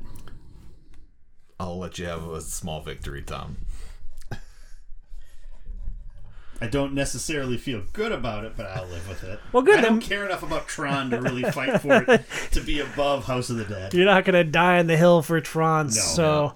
So far, our updated rankings, number 14, Mortal Kombat Annihilation is the worst video game movie. Number 13, Tron. Number 12, House of the Dead. So what is the next game the next movie out of the 2000s that we'd put at the bottom of the list? Yeah, Max Payne. Max Payne. Yeah. All right, we're unanimous there. Then finding out where it goes in the main list. Next up would be Double Dragon. Better or worse film than Double Dragon? Reading the next few up the list: Double Dragon, Mortal Kombat, Street Fighter. It's weird. So, Double Dragon was more fun to watch than Max Payne was. And it had some really strong world building in the beginning. I like Double Dragon. I thought Double Dragon was fun. Yeah. I thought you guys kind of sandbagged it last year. So I definitely want Double Dragon to be higher than Max Payne. But this isn't really a hill that I'm ready to die on either. I would be fine with putting Max Payne next. I remember Double Dragon more fondly, and maybe that's just the nostalgia of last year trumping the fact that I watched Max Payne very recently. So, but yeah, I wasn't bored by the end of Double Dragon like I was Max Payne. I don't think anyway. I don't remember being bored by it. I actually had Max Payne higher. I had Max Payne above. Well, the first time I did this list, I had it right below Mortal Kombat, right above Double Dragon. The second time I redid my list because I forgot my original list at work, so I thought through it again. I actually had Max Payne above Mortal Kombat. So interesting. These movies are all on the same pain, and Double Dragon. I don't know why that struck me so much. I think just the interesting world that they created for Los Angeles really grabbed me. But I thought Mortal Kombat was fine. I did not like Street Fighter, but you guys got me 2-1 on that one. Yeah. So I think anywhere right in this order is fine. I think we're too low on Double Dragon, but wherever Max Payne fits in between Street Fighter, Mortal Kombat, Double Dragon is fine. I'm fine with Max Payne next and then Double Dragon. I'm not. Well, maybe then Double Dragon. We'll talk, but I think Max Payne next is solid. So right above Tron at 11. Yep. Yeah. No, right above House of the Dead at 11. Oh yeah. Tron's 13. Tron's 13. Yep. Then we have 3 movies left from the 2000s: Tomb Raider, Resident Evil, and Doom. Out of those 3, Casey, which would you think is the next worst film for us to slide into the rankings? I would have to go with Doom on that one. I'm with you, Burns. I'm on Tomb Raider, which is probably not surprising. Yeah, and I mean, for me, Tomb Raider, Resident Evil were kind of neck and neck. I like them both. I just like Doom a bit less. How strongly do you feel in that, Burns? Did you think that Doom was good and you hated Tomb Raider with a burning fiery passion, or is it a little more nuanced? Well, so than that? I feel like Tomb Raider just got dull at points, and I think it missed the main premise of the series that it was trying to mimic. Whereas I think Doom captured that directly in some instances, and it was more interesting to watch from start to finish. There weren't really many lulls. It was interesting to see how everything developed. There was lots of action kind of interspersed throughout. Whereas it felt like Tomb Raider, the only real interesting things were the action sequences, and a lot of the other stuff was just pretty mediocre acting, and not good mediocre acting like I would say a lot of the Space Marines had in Doom, but just I don't know, shipping it in for a payday kind of thing. I don't know. That's where I stand on it though, but I'm not necessarily. I don't really care enough about either of the movies to really fight strongly either way. And my argument for Tomb Raider is the strong female protagonist. I liked Angelina Jolie. I liked her physicality. I liked a lot of the action sequences. Of course you liked her physicality. I liked physique, as that's the word you're looking for. Oh yeah, I just butcher every word. I thought she had some good one-liners. I didn't think that the antagonists were as strong, but I liked the team of good guys. I like Laura and her cronies. Casey, did Burns sway you with his opinion, or why do you stump for Tomb Raider being higher on the list? I have Tomb Raider pretty high, so ranking it down low would be kind of a kicking the nuts to my list here. But, Sure. Well, where on the overall list are we going to slide these movies in? If we're talking about similar level of quality for these, like I assume that they're going to go above Double Dragon. Mm-hmm. So we'd slate Double Dragon in at 10 probably. I assume also that they'll go above Mortal Kombat. All three of these films. Yep, all three. Burns, you can't think that Mortal Kombat is better than Tomb Raider. I'd rather watch Mortal Kombat again than Tomb Raider. Wow. I honestly would. I am so surprised that you hate this movie with a burning fiery passion. I don't hate it with a it's just blah. That's the biggest thing. Like it's just not as interesting as a lot of other things. It would make me feel a little nauseous to put Tomb Raider below Street Fighter. I think it's a much better film than the last Starfighter and Wing Commander. So, like, man, we are at somewhat of an inflection point here. I have the rest of the three movies in our 2000s in my top 5. Yeah, I would put the other two up there, but not necessarily Tomb Raider. But I'm already willing to concede that you guys like Tomb Raider better than Doom, so Doom would be the next movie. So if we're looking at it that way, I would rather watch Doom than Mortal Kombat again. So we could do Mortal Kombat at 9. I would rather watch Doom than Street Fighter. Agreed, wholeheartedly. So Street Fighter at 8.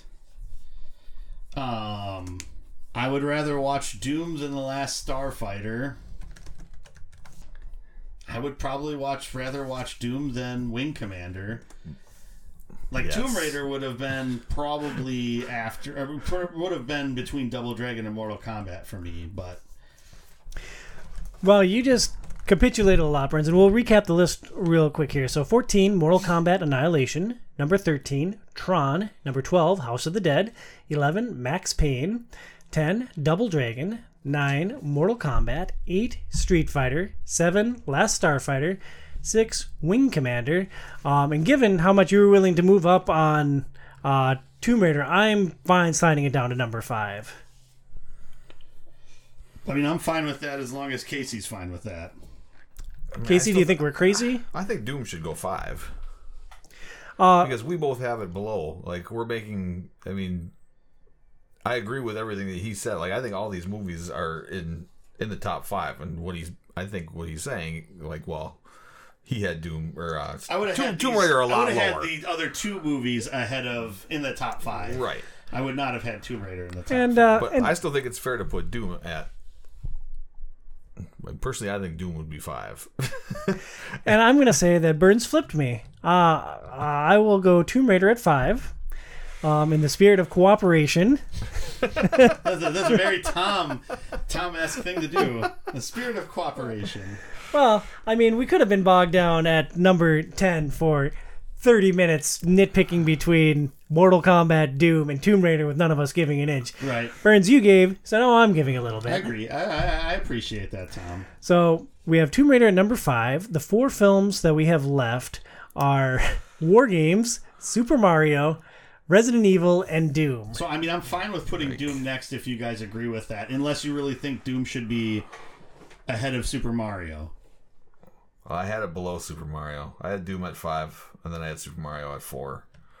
So Super Mario next, I think, would be the consensus? No, I think Doom would go. Sorry, that's right. Doom would go 4.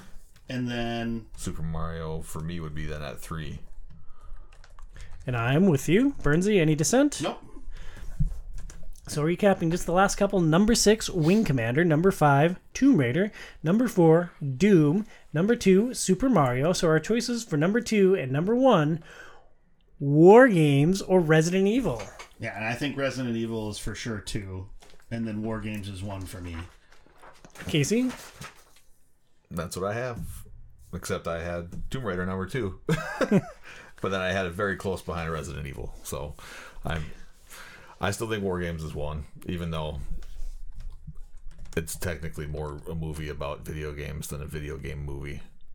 I mean, we had to do something for the 80s movies. Yeah. It was pretty slim pickings there. Well, interesting. That wasn't as heated as I thought that it might get at some points. A quick rundown of the list one more time. Number 14, the worst video game movie that we've reviewed over 3 years of this episode, Mortal Kombat Annihilation. It's going to be hard to beat that, I feel like. Yeah, and like as movies and technology gets better, like I don't think anything will ever unseat that. Number 13, Tron. Number 12, you guys are wrong, but House of the Dead. 11, Max Payne. Number 10, Double Dragon. Number 9, Mortal Kombat. Number 8, Street Fighter. Ugh. Number 7, The Last Starfighter. Number 6, Wing Commander. Number 5, Tomb Raider. Since we're all doing the yucks. Get your own thing, Sounds guys. like we've all given and taken at some point in time in this. Number 4. Tom's definitely taken. I'm the star of the show. Everyone's supposed to be nice to me. Number 4, Doom. Number 3, Super Mario. Number 2, Resident Evil. Number 1, War Games. Looking at those 14 films, is there anything that surprises you guys? Like, one thing that I noticed in this decade of movies, like, technology has come so far from the previous decade. Like, I thought all of these movies were generally better than most of the movies that we had watched in the past. Yeah, I would. Like, graphically, yes. Yeah, and I think it goes to show because I had three of the 5 movies we watched in the top 5. So I think it is not only graphically, but like actors wanting to be in these movies. You know, like how many of these casts were what you would say A-list actors? You know, And I wonder if that is a byproduct of an affinity for the medium, wanting to be in a video game movie, or if it all comes down to the Benjamins. Like, how do movies get financed? Like, where did Max Payne get the money for their super A-list cast? Yeah, I don't know. So here's a quick trivia question for you guys. Which of the 5 movies we watched lost money? All of them made money at the total gross of everything except for one. Which one of the 5 lost money? Well, since you said that Tomb Raider was $100 million budget, I would guess it was probably that one. No. I'm going to guess made $225 million. Really? Yeah. Holy crap. Tomb Raider, I believe, is probably the reason why so many of these other video game movies got made. And it probably was a lot because of the star power of Angelina Jolie. And I'm sure Resident Evil made money, and we know that House of the Dead made money. So either Doom or Max Payne failed to make money. I'm going to guess that it was Doom. That is correct. Doom had a budget of $60 million and only made back $57 million. Interesting. In The Name of the King, the lowest grossing video game movie of all time, I think the budget was 20 and they made 5 back. That, I mean, it honestly wasn't that bad a film. Like, I liked it better than a lot of the movies on this list. I would put it Jason Statham's a badass. probably He likes about to kick 8. stuff. Wrong movie. That was In the Name of the King. Isn't that what you were just talking about? No, I was talking about Alone in the Dark with You Christian said No, Slater. you Name said of the the name King. of the king. Oh God, Yeah. no! All of that was Alone in the Dark. Okay, that makes sense. Yeah. It's going to be interesting. I feel like because we're moving to the 20-teens next. Correct. Not revisiting the 2000s yet. Okay. Nope, we're gonna do the next decade. We'll probably do a similar format. 5-ish movies seems like a pretty manageable number. Yeah. I have a feeling a lot of these are probably going to be very top loaded on our final list. Like in the top 5 easy, top 3 maybe. Which they should be, because for the reasons we've already discussed. Like, New is the always movies better. are just getting better, you know, like as we go on. Everything is higher budget, and hopefully, usually that means a better movie. And I think also to some extent, as movies have become more popular for a longer period of time, I do feel like people are being in these movies because they like either the source material or video games in general, and then they want to make something better because of that. I'm sure there's still going to be some clunkers that we will watch, but yeah, I don't know. It's going to be interesting. I have a hard time remembering what came out like 2018, 2019, and what was like 2020. But there's some bangers, I think. Like Sonic was right around Yep. that time, and Detective Pikachu was right around pretty there similar. too. I'm pretty sure they were both pre-pandemic, but I can't remember for sure. So yeah, I don't know. There's some really good video game movies that'll be coming up, so I'm excited to see what we end up playing or watching next year. There are also some Blood Rain movies, and like I love to bang on Blood Rain. The first movie is... You really would love to bang on Blood Rain, right? Depends on which actress specifically you're talking about. But like the first movie tries to be like this fantasy epic. Like it's Rain is trying to stop. Ben Kingsley is in the first movie. Ben Kingsley is the main antagonist. Sir Ben Kingsley. In a Uwe Boll movie. Yeah, and it tries to be like this big fantasy. Dude from Reservoir Dogs that you guys both like, Michael Madsen. Oh, okay. Yeah. He is one of the main characters. Michelle Rodriguez is in it. Pretty good cast.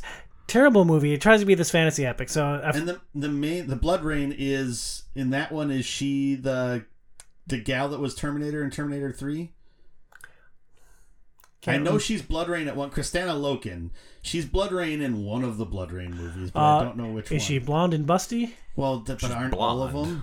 No, the second one is I don't remember what color her hair is, but she was very, very, very lean. Oh, really? Like all three of the Blood Rains have very different physiques, which is kind of interesting. That's interesting. Yeah. Yeah, so it must be the first one then. Sorry, what was the question? Was she the Terminator? Yeah, she was the Terminator. Yeah, all right. She was fine in it. The movie wasn't very good. The second Blood Rain is a Western. Completely different tone. Like, she gathers a posse, hunts down Billy the Kid, who's a vampire. Third... Yeah, it's just as weird as it sounds. And the third movie, like, she's battling Nazis. And it's fascinating how, like, different each one of those films feels. Third one, from the opening 15 minutes, is much higher production value than the other films, but it's just 3 different actresses playing Blood Rain, 3 wildly different eras. It's like, wow, they're doing a lot with... Are the games like that? No, like, the games are kind of bad. They were mostly known for having, like, sex appeal, and they were pretty... I don't know. I don't want to put, like, words in any mouths or anything, but I think they weren't regarded as very good games in general, which is always interesting when they then become movies. Yeah, well, I mean, they nailed the sex appeal part in at least the first film. Mm-hmm. But it's funny that there's so many of these films now, because, like, 3 movies the first time we did the show. I think 6 movies the second time. Now we pared it down to 5 when there were more than a dozen that we could have watched. Yeah. So it's interesting to watch the medium evolve. You guys have any final thoughts on video game movies before we wrap it up? No, I mean... It's cool that they're getting better, because, like, Tron was terrible. Tron was... Yeah. That was one of those other ones I couldn't get through in one sitting.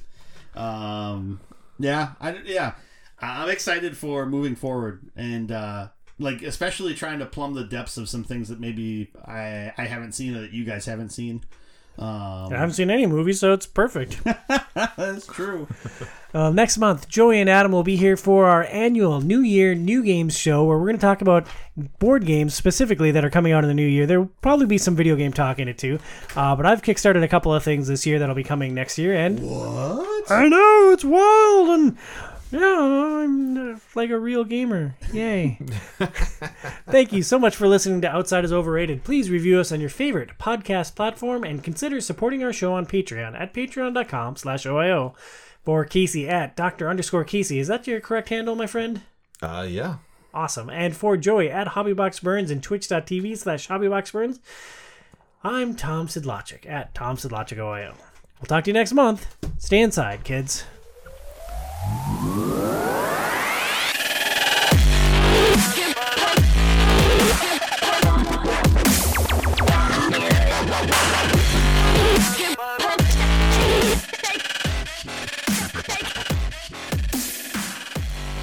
Burns, you're very distracting. Hello and welcome to Outside is Overrated. I'll take the penis mightier, please.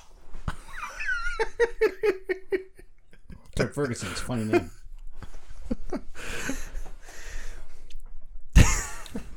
All right, you got me loose. Good job, Burns. See, there you go. Yeah, just a rum-soaked nipple and a little Sean Connery impersonation, and we're good to go. You were too tight to start with. So. Yeah. Well, not adding anything to that.